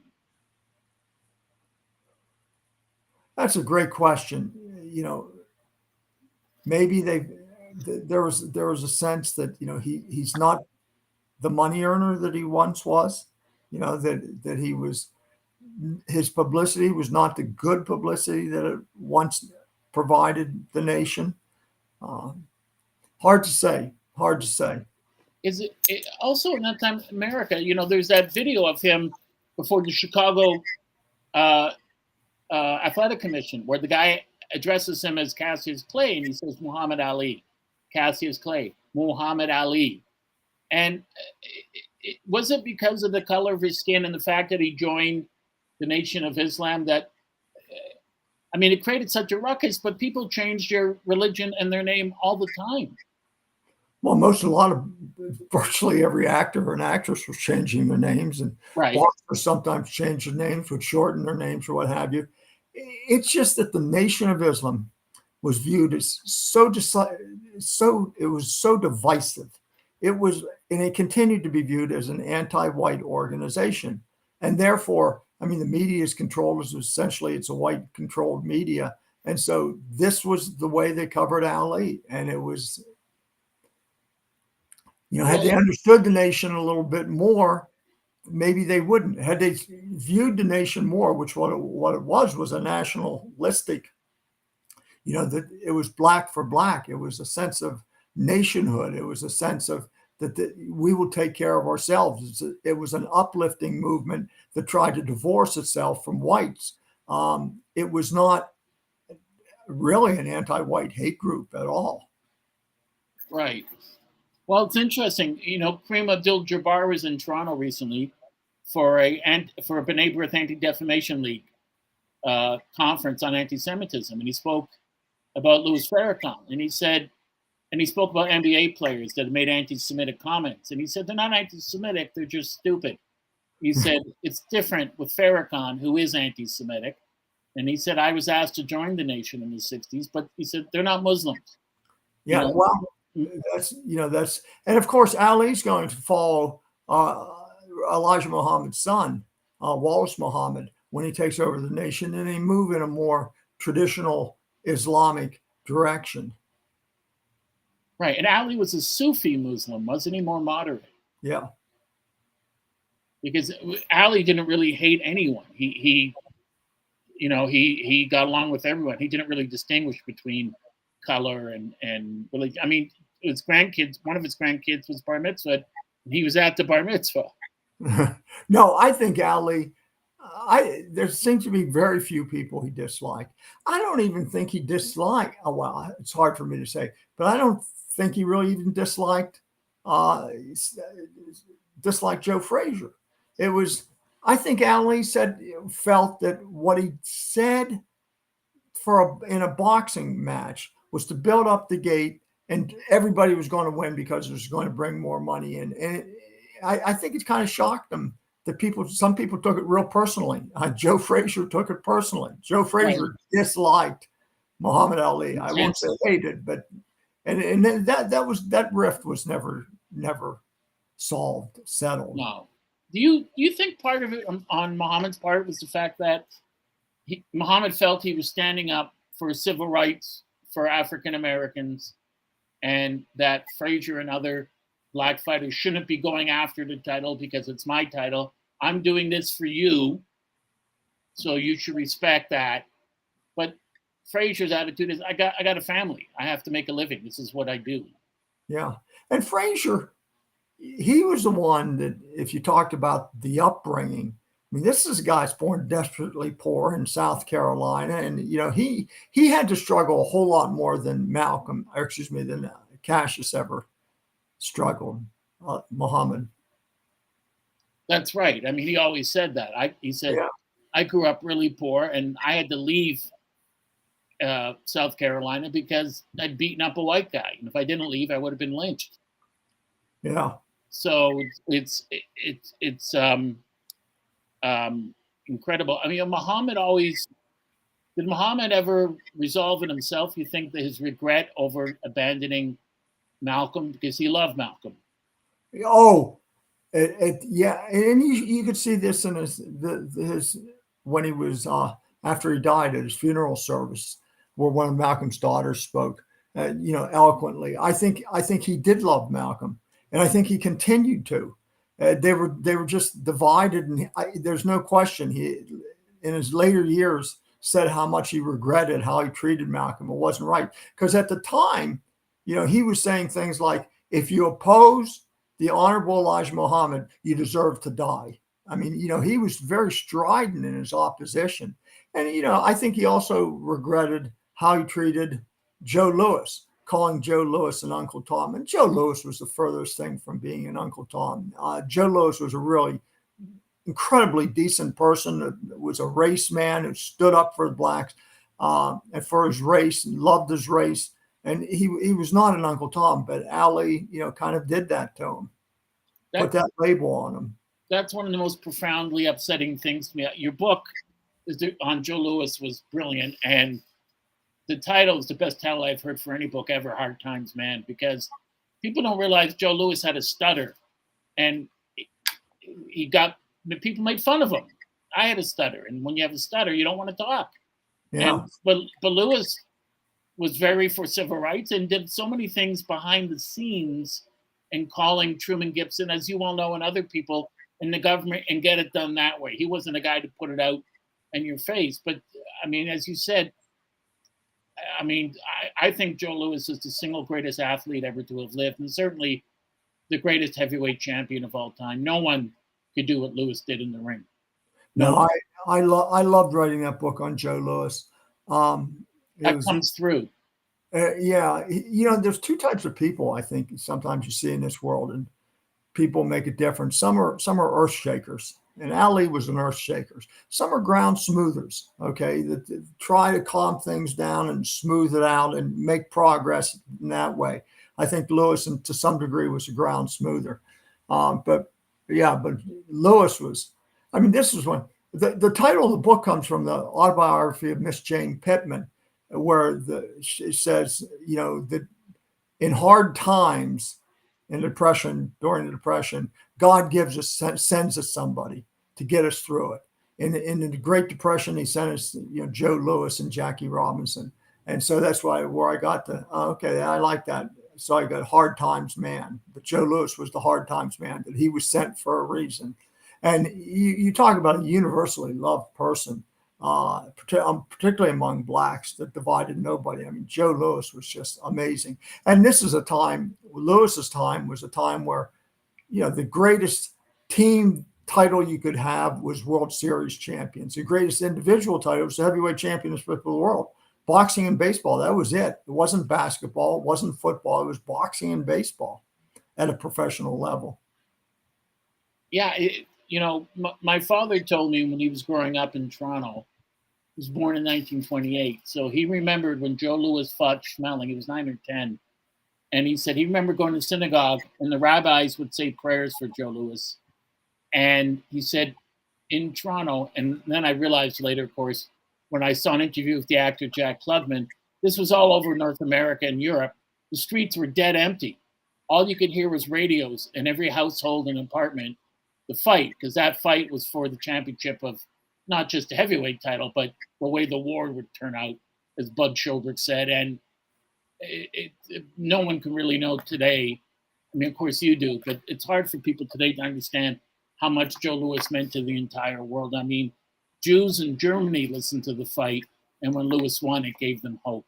Yeah, you know, Woody Guthrie in his autobiography talks about, I think he was in Santa Fe at the time, walking across through the town of Santa Fe and just listening to fight on radio. That, you know, every window was open, the sound, every radio was turned on to that fight.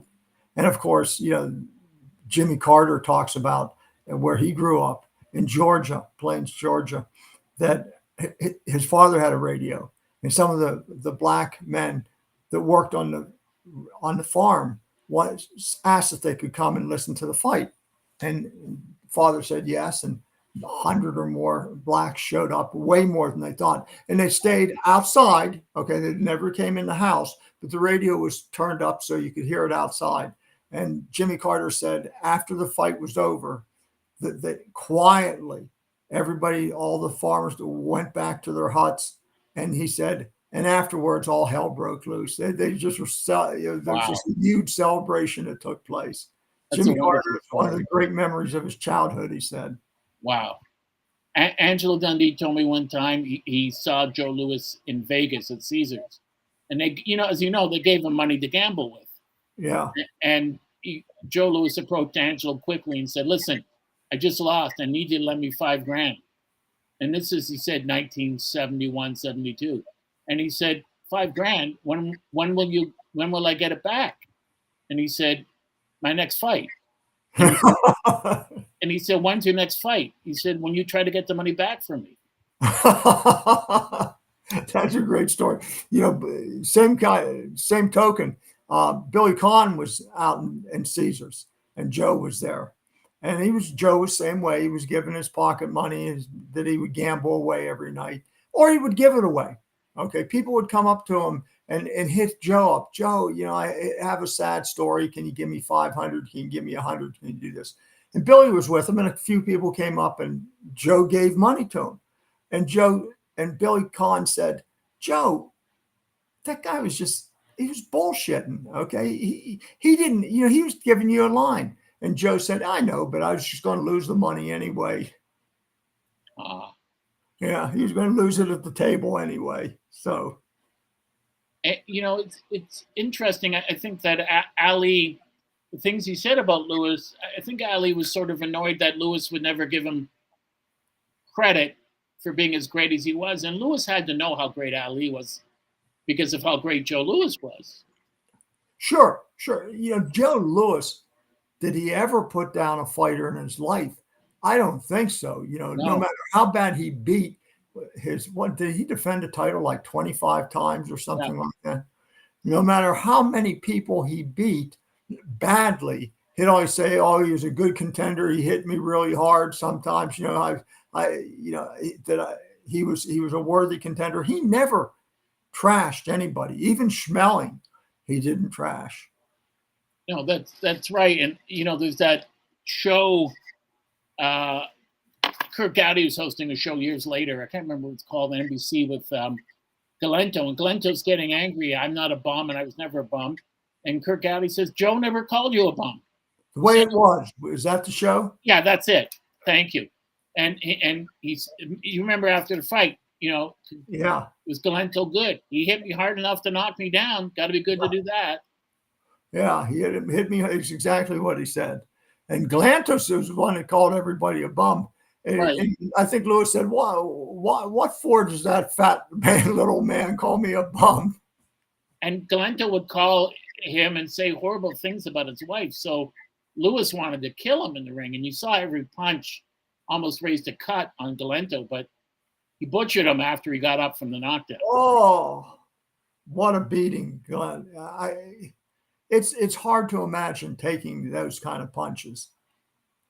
That's the other thing with Ali, that I think he showed in the fight with Liston, that first fight, though people didn't want to say it.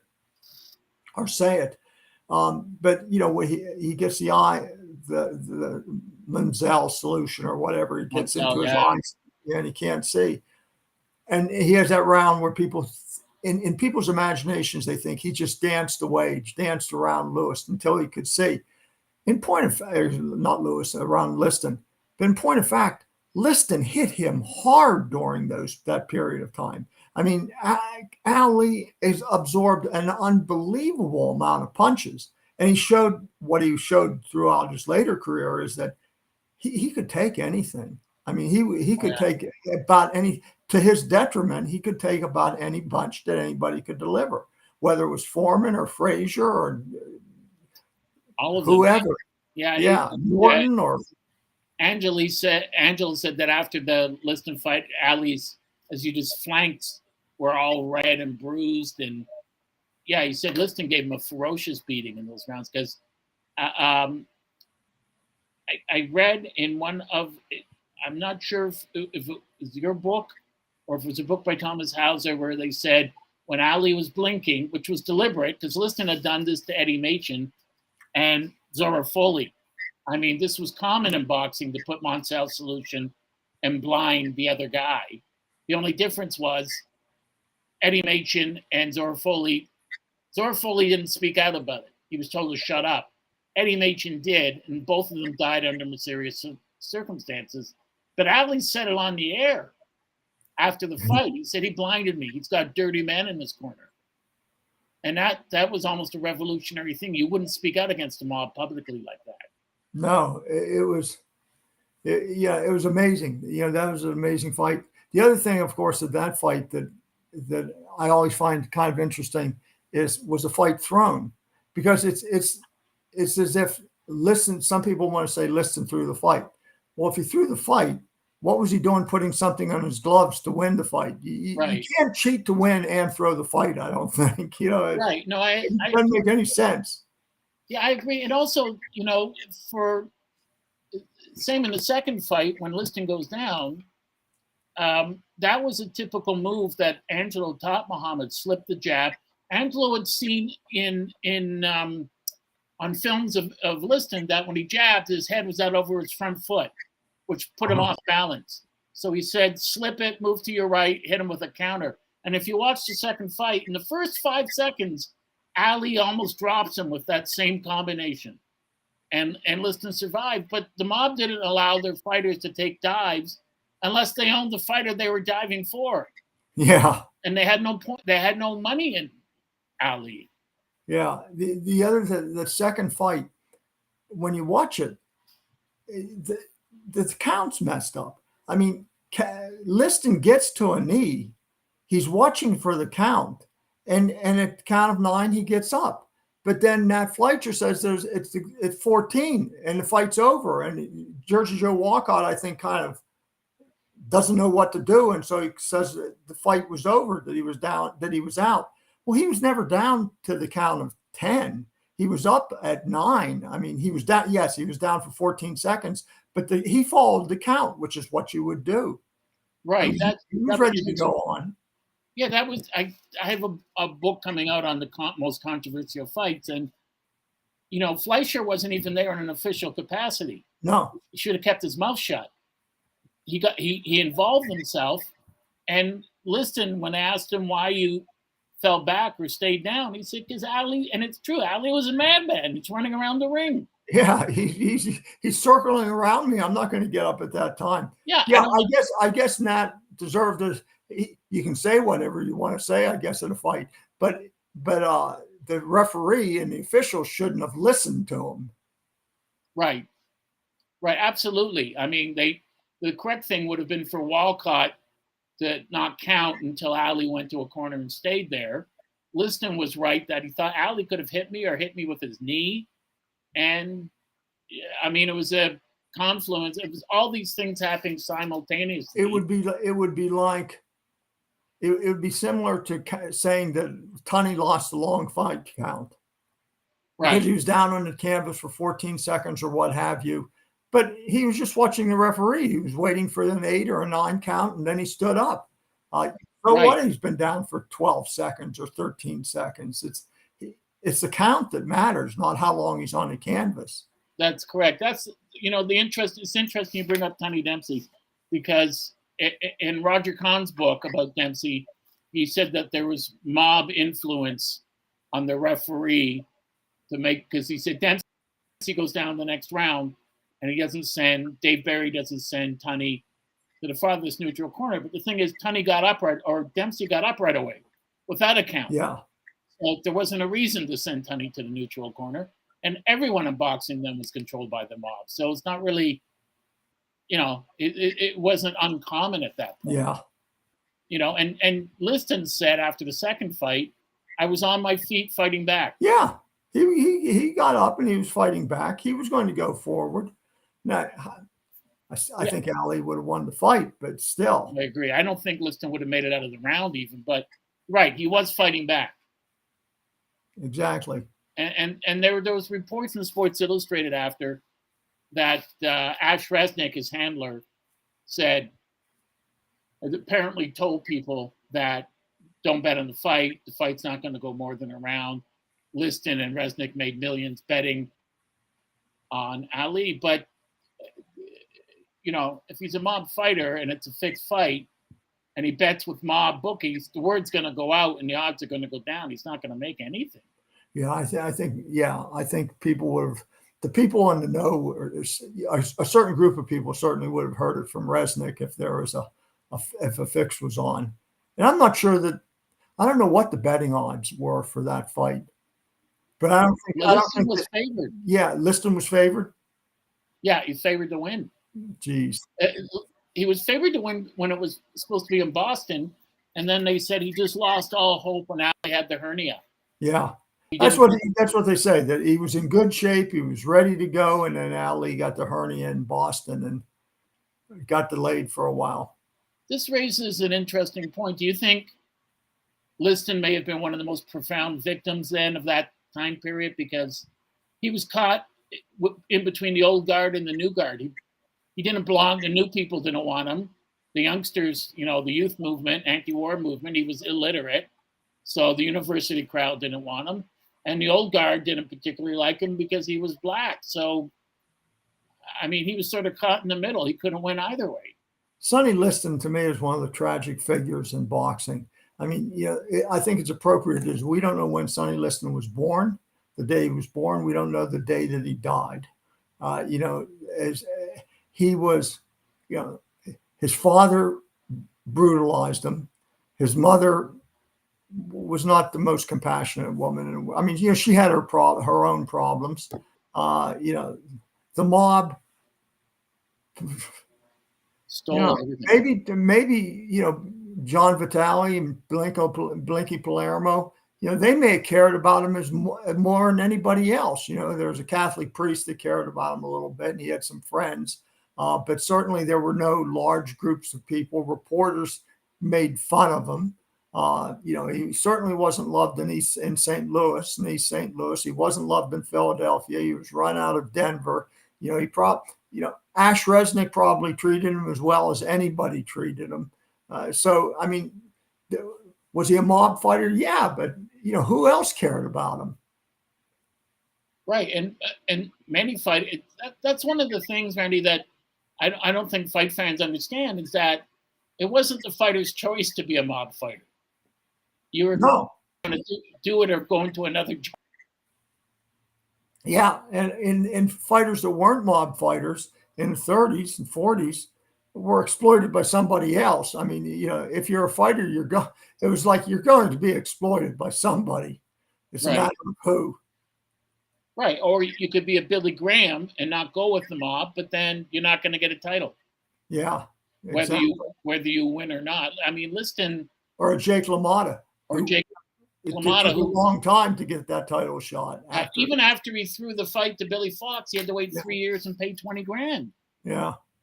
So when Ali beats Liston, the mob still has Ernie Terrell, who beats Macon for the WBA title. And I mean, it looks like, I mean, the belief was for a while that, as I said earlier, the Nation of Islam indemnified, maybe that's not, protected Ali and got rid of the mob. But the mob's influence on boxing lasts right until today. They're just not as upfront as they were before. It's a crazy sport, but an interesting one. Yes, I mean, Angelo would say to me, if you're going to talk about the mob, stop talking about mobsters around 1955. Because you don't want anyone being alive coming after you. And at the Hall of Fame in New York, at Canistoga, we'd encounter people and he would say, ignore them. Don't talk to them. Don't look at them. and like you're saying, his brother Chris worked with Palermo, Blinky Palermo and Carbo in the 30s on trains promoting fights. So for the Lucchese's, so he knew. I mean, even before the first Liston fight, right? Jack Nylon wants to know who the referee is 3-4 days before the fight. Yeah. So, I mean, it's impossible to get their influence out of the sport, unfortunately, because it goes back hundreds and hundreds of years. He said, was Ali sincere when he said he, in fact, like Liston, he felt sad when Liston died and he wanted a chance to be able to sit around and say, I didn't have said to you, it's just to build everything up, as you said? Yeah, I think so too. And I honestly think that he felt that way. Again, he thought, it's up to me to build the gate up. Okay, so I'm going to start this big ugly bear. I'm going to go to his house in the middle of the night and wake up his neighbors and say that I'm going to fight him. I'm going to go into his training quarters and try to belittle him. But Sonny didn't get that. Okay, it was personal to Sonny. He didn't want people to talk about that he was illiterate, that pointing out his deficiencies and this or that. Supposedly, now, and the story as well as I do, that Liston thought that Clay was afraid of him, that they had around a gambling table in Vegas, Sonny was losing craps, and Sonny wasn't the most sunshiny guy anyway, regardless of his name, and he was in a bad mood. And Clay kept getting on him, and then Sonny backed him in the corner and slapped him hard. And Clay said, "What do you do that for?" And Sonny thought he saw fear in Clay's eyes. And so he thought, I've got this fight because this guy's already afraid of me. And then they meet in the center of the ring. And suddenly Sonny sees that this guy's pretty big. Okay, he's bigger than I thought he was. And, and he didn't look afraid of him. But I don't know. You've probably heard that story too. Well, Angelo said when he went to the center of the ring, he told Muhammad, don't slouch like you do. Stand up straight, look down on him. You're bigger than him. You're 6'3.25". He's 6'1", and start talking to him. And Ali's saying, I got you now. You're a sucker. You're a bum. You fell into it. You can't escape now, Sonny. And after the first couple rounds, Sonny says to Willie Reddish, and hit. He told me he can't punch. And then you see the unmistakable look of fear in Liston's face in the fifth or sixth round when Ali bursts the mouse under his eye and starts to rock him and then starts to, he starts staggering him. And Angelo said that one of the things they put a lookalike of Lena Horne in the audience. And who wouldn't want to be? I mean, she was gorgeous. And say, you go home with her if you win. And Ali kept saying, you're not going home with Lena Horne tonight. I'm going home with Lena Horne tonight. And so Muhammad at one point, Angelo said, was calling his punches. Here it comes, double jab right hand. And he said he was so quick, there's nothing Liston could do. He just got old. Yeah. He was something. Yeah, I only got to meet him a couple of times through Angelo, and I asked him if he was genuinely afraid. This goes back to what you were saying about the card trick. Were you genuinely afraid of Liston? I said, what do you think? And I said, of course. And he said, you're not as dumb as you look. And I said, actually, I'm a lot dumber than I look. So if you spoke to me for half an hour, you'd realize how truly stupid I am. But thank you. But I know, speaking with George Chuvalo, who's not in great shape now, Chuvalo was hospitalized when Ali died because he loved him so much. He said, how could you not like this man? He's making you money. He's your friend. He comes to your house. He meets your family. I mean, he said he's just the greatest single person I ever met in my life. Chuvalo was a really articulate guy for a long time after retirement. I know he's run into problems lately, but it was, I've seen him on documentaries, and he really was had great stories to tell and told them really well. I can remember as a kid seeing those fights with Chuvalo, and the only thing I can remember is Ali would throw a jab and pull it back. And as he was pulling it back, Chuvalo's hands would be going up to block it, that he was that much faster, that he was just so fast. I mean, it must be, for a guy like fights like Chuvalo to know that when he bores in on him, he's not going to be able to block punches, that his hands aren't fast enough to take care of Ali's punches, to block him or get him out of his face. It was just an amazing display. Well, George said that just as you said, Ali lands three on your face. You go to counter, and he's 10 feet away from you already. And he said he's altering the reality. It isn't fair. You're not allowed to be that quick. It's like Matrix. Yeah, it is, absolutely, because Chuvalo was the first guy to go to distance, but he just said there was nothing like him. I mean, he said he never fought anyone completely like Ali. He said Ali was just the single greatest guy that he ever met, both in and out of the ring. And as you know, George lost 3 sons. He lost a wife to suicide, a granddaughter to cancer. So, I mean, George had it tough, but when those things happened, Ali was there for him, and Ali came to see him. Ali came up to hug him after George's wife committed suicide, just to tell him that he wanted George to know that he loved him. Oh, that's nice. It meant that much to him. That's nice. Well, how about going to Oxford, Ohio, Miami University, to listen to some academics give talks on them?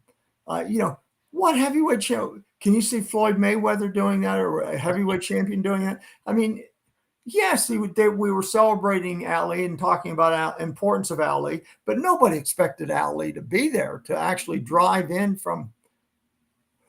He was coming back after a lunch break, and Ali was on Ali's time. He was never on time. He was late because he knew nothing got started until he showed up. So it doesn't matter when the afternoon session is supposed to start. It's not going to start till Ali's there. And on the way back, he was in a limousine, and there was a young black youth looked in the limousine and then did a double take, kind of like when he recognized him. Ali said, stop the car.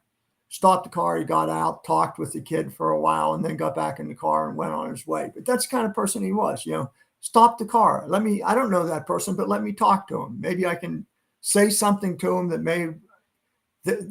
may hold for the rest of his life.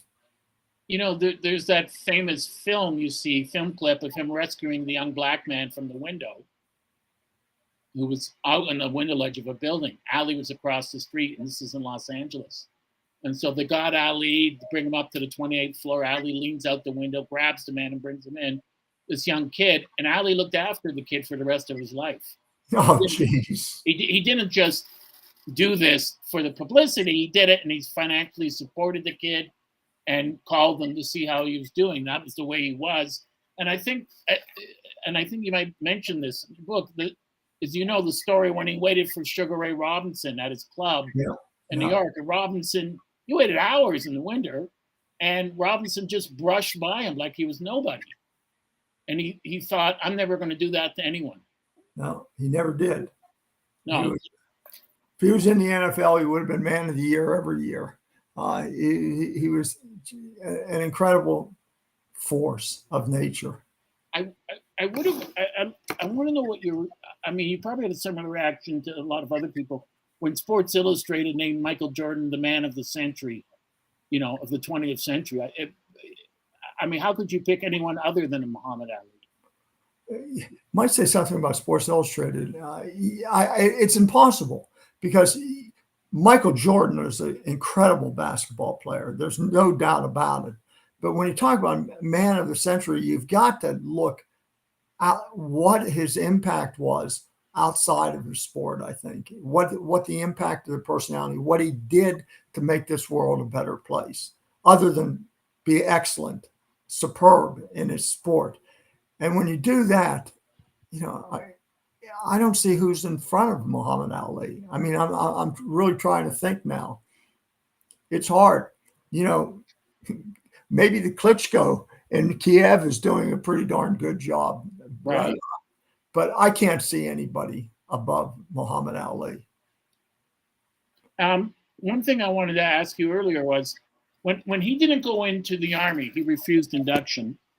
How much of that was the Nation of Islam telling him not to take induction? And how much was it his own moral persuasion, thinking this is wrong, I'm not doing this? I think it was mostly Nation of Islam. Remember, Elijah Muhammad did the same thing in World War II. Right.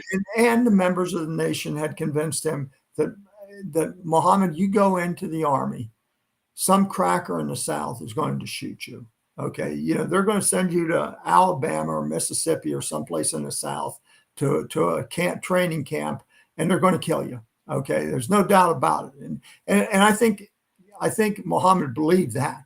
I think he believed that that there was a threat, and the nation was so strong in its not so much anti-war, but just you don't do it because you're not following them into American wars. So I think they were the vital influence in that. Otherwise he would have been a Joe Louis. He would have gone in. He would have had he not been a member of the nation, had he been like Floyd Patterson, he would have gone in, he would have gone to bases, he would have given exhibitions, he would have given talks, he would have done his year, and that would have been that.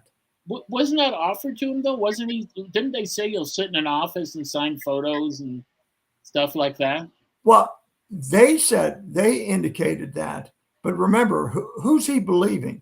Is he believing some, kind of white power establishment as he sees it, or is he going to believe the Nation of Islam?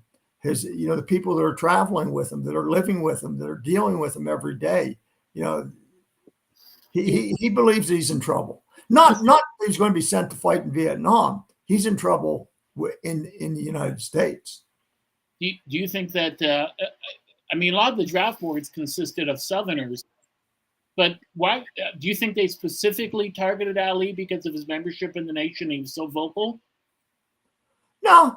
Not really. I think, it was at a point where suddenly we were building up in Vietnam. So we just needed to draft a lot more people. And now what did the Louisville board that called him up, did they do that? Was it a political by them or was it intentional? I've never seen any indication that that's a fact, but I could be wrong on that. Yeah, he's just saying. I mean, Ali himself said, "Why aren't they drafting Tom Seaver or Johnny Bench or whoever, baseball players or football players? Yeah, Why me?" yeah, it's good. Good question. Good question. Right, and of course, I wonder if he ever regretted that after. I mean, he was known to have said it made the comeback bigger. I got more money for the fights, but with the way the Nation of Islam didn't support him, you kind of wonder how he felt in the end.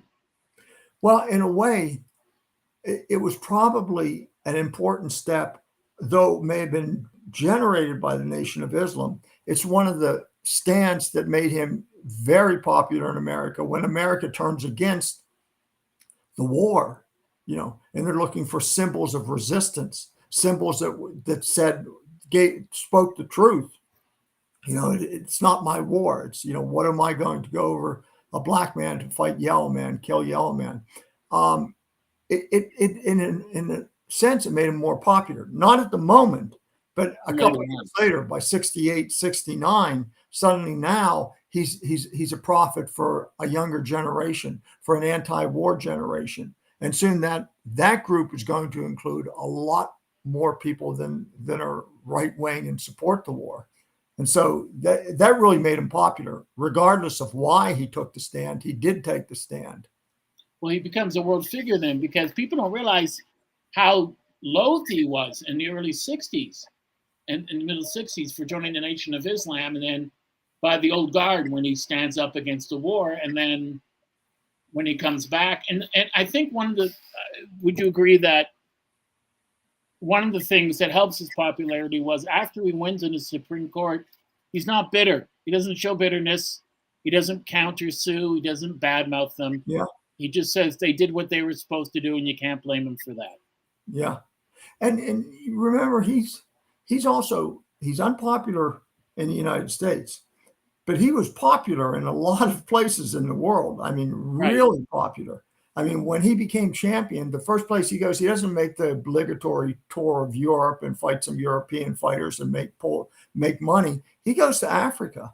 He makes a tour of northern part of some of the countries in northern Africa, and that means a great deal for him being a world champion. Yeah, I read somewhere, I don't know if it's true or not, that he tried to see Nelson Mandela, but they wouldn't let him. So I don't know if that's apocryphal or if it's. At that time in the early 60s, my guess is no. He didn't go to South Africa. He was in Ankara, and he was in a couple other places in northeastern Africa, but he didn't go to South Africa. So I've never really read that.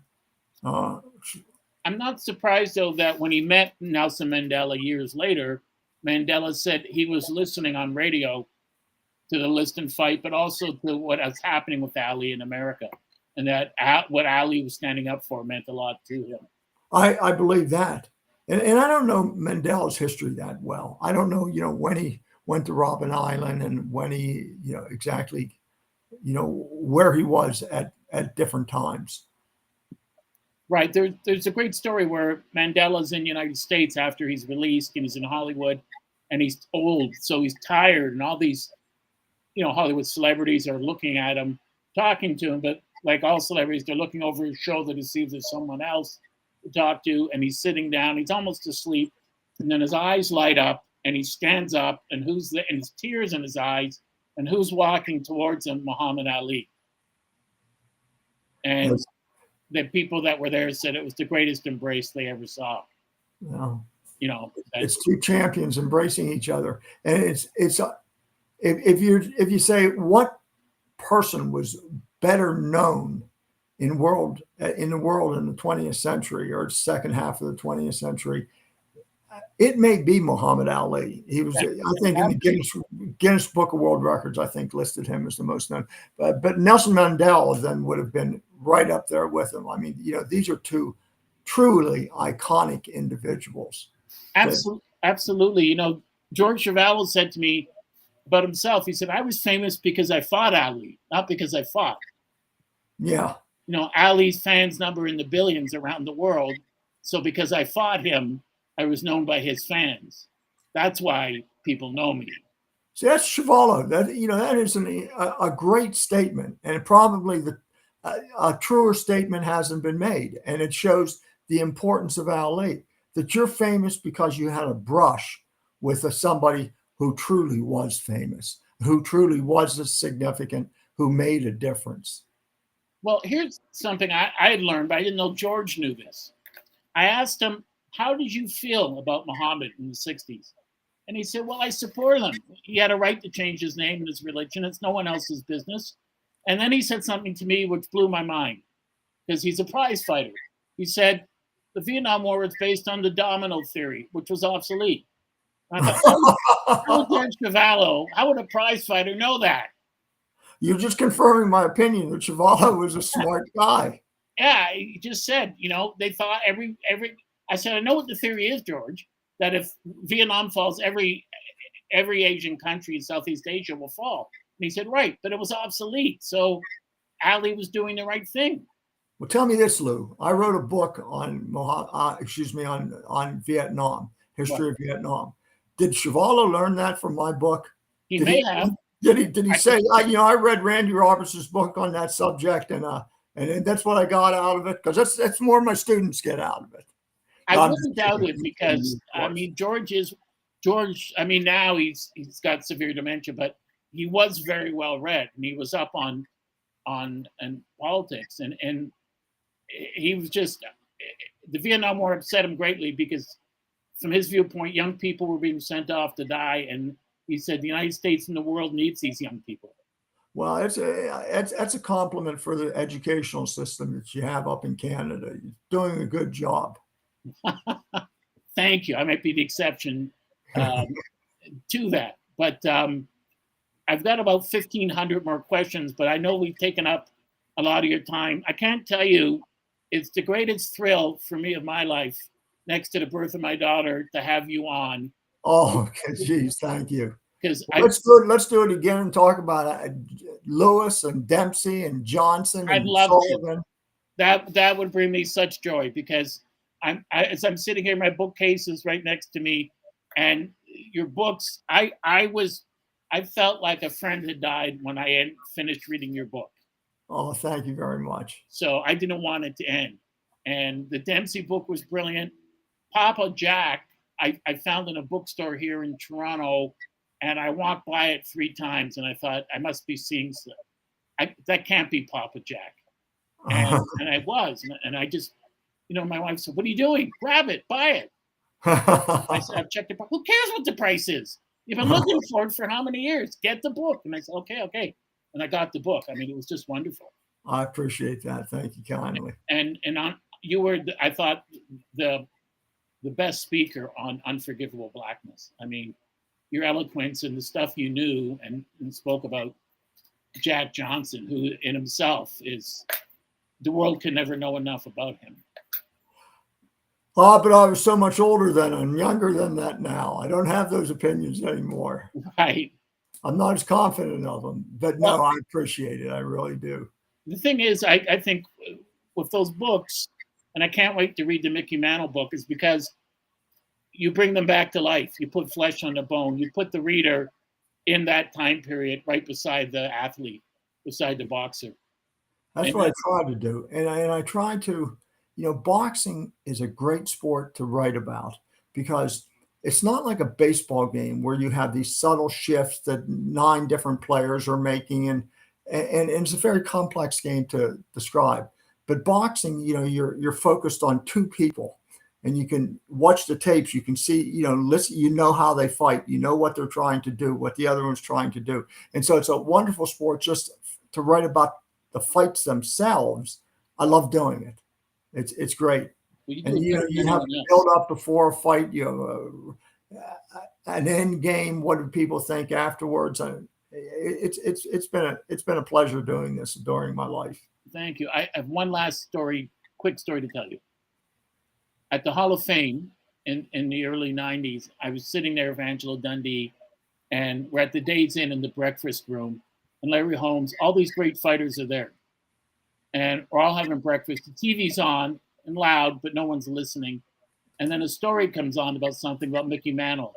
Everyone stop talking. You look at the room and their jaws dropped and they just mouthed Mickey Mantle. As if God himself had appeared. Yeah, that's a great story. Al Kaline, great hitter for Detroit. And who, when Mickey in '56, when he won the Triple Crown, Al Kaline almost beat him. It went down to the last day and runs batted in.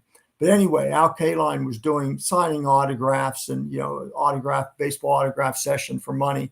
And some younger person went to him and said, "You weren't half the player Mickey Mantle was." And Al Kaline looked at him and said, "Son, nobody was half the player Mickey Mantle was." That's fantastic. And true.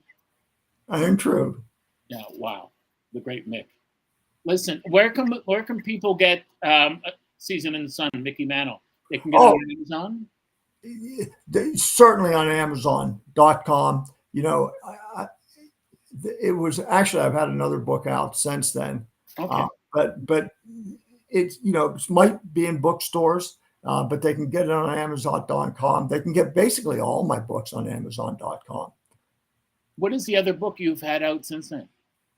I did a book on Boston in 1918, and I looked at three icons. It's called War Fever, and I looked at three kind of not competing stories, but intertwined stories of three celebrities. It's the year that Babe Ruth stops being a pitcher and becomes a hitter. He's both a pitcher and a hitter at that time. A guy by the name of Karl Muck, a German composer who's the head of the Boston Symphony Orchestra, who gets in trouble with a repressive government and gets thrown into a kind of a detention camp that he shouldn't have been thrown into. And then the other one is a guy by the name of Whittlesey, who becomes America's greatest war hero in World War I and has a tragic ending. So it's kind of intertwined stories called War Fever. I'll pick that up. Babe Ruth hit his first home run in Toronto. Did he? For the Providence Grays. Okay. He hit this. They were a minor league team, and this was, I think, 1913, 1914. And so I wanted to verify, so I called Cooperstown, and they gave me the names of baseball historians in Toronto who I met with. So one guy had an interview from 1971 with the kid who was selling programs during the day. Because the story in Toronto was he hit the ball. It was at Hamlin's Point, this island, and the ball went into Lake Ontario. And the kid said it didn't go into Lake Ontario because that would have been an 800-foot home run. It went into the stands. And he said, what happened next? It was thrown back onto the field. And the reporter said, why? And he said, because no one knew Babe Ruth then. No one knew. He hadn't hit a home run yet. How much would that ball be worth today? Well, people are still looking for it. I tried to get money for a show to look for it. It was rumored it's in Lake Ontario. It was on a bar in Toronto. Other places have rumored to have it. But the thing for that day was he pitched a one-hitter in the next game. And I can send you the thing from the newspaper report and the report from the kids. So it's a fascinating story. He was just here for that game. That was it. In 1918, it was interesting that his manager did not like him being a hitter. Okay. I mean, it's a nice thing, but he's a left-handed pitcher. He's the best left-handed pitcher in baseball. What do you want? A guy that swings for the fences? And it wasn't an era that was famous for home runs. It was famous for the kind of the dead ball era.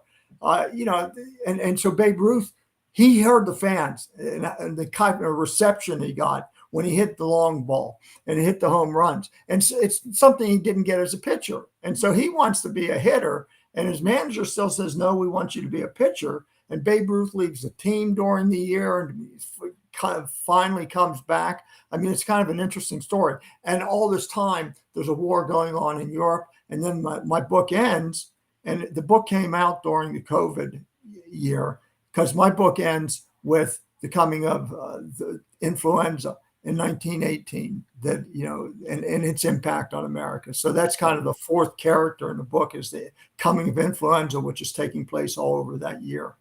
Wow. Wow. I have one last question for you before I let you go. Shoot. That's all right. Did the 1960s make Ali, or did Ali make the 1960s? There's no definitive answer to that one. Okay. Probably there would have been a 1960s without Ali, but it would have had to, it would have had to make its own Ali. It would have to found those same qualities that Ali brought in somebody else. So, in every era, you have somebody who's kind of sums up the zeitgeist of the period. And Ali sums up the zeitgeist, the worldview of America in the 1960s, and maybe the world in the 1960s. Right. That's a great answer. Randy, I can't thank you enough. And as you said, I'd love to do it again and to talk about your other books. And it's been an absolute privilege and a tremendous pleasure to have you on. Thank you so very much. Okay. Thank you very much, Lou. You do well, and we'll speak to you soon. Okay. Bye-bye. Bye. Okay. Okay. That was great. Eric, you there?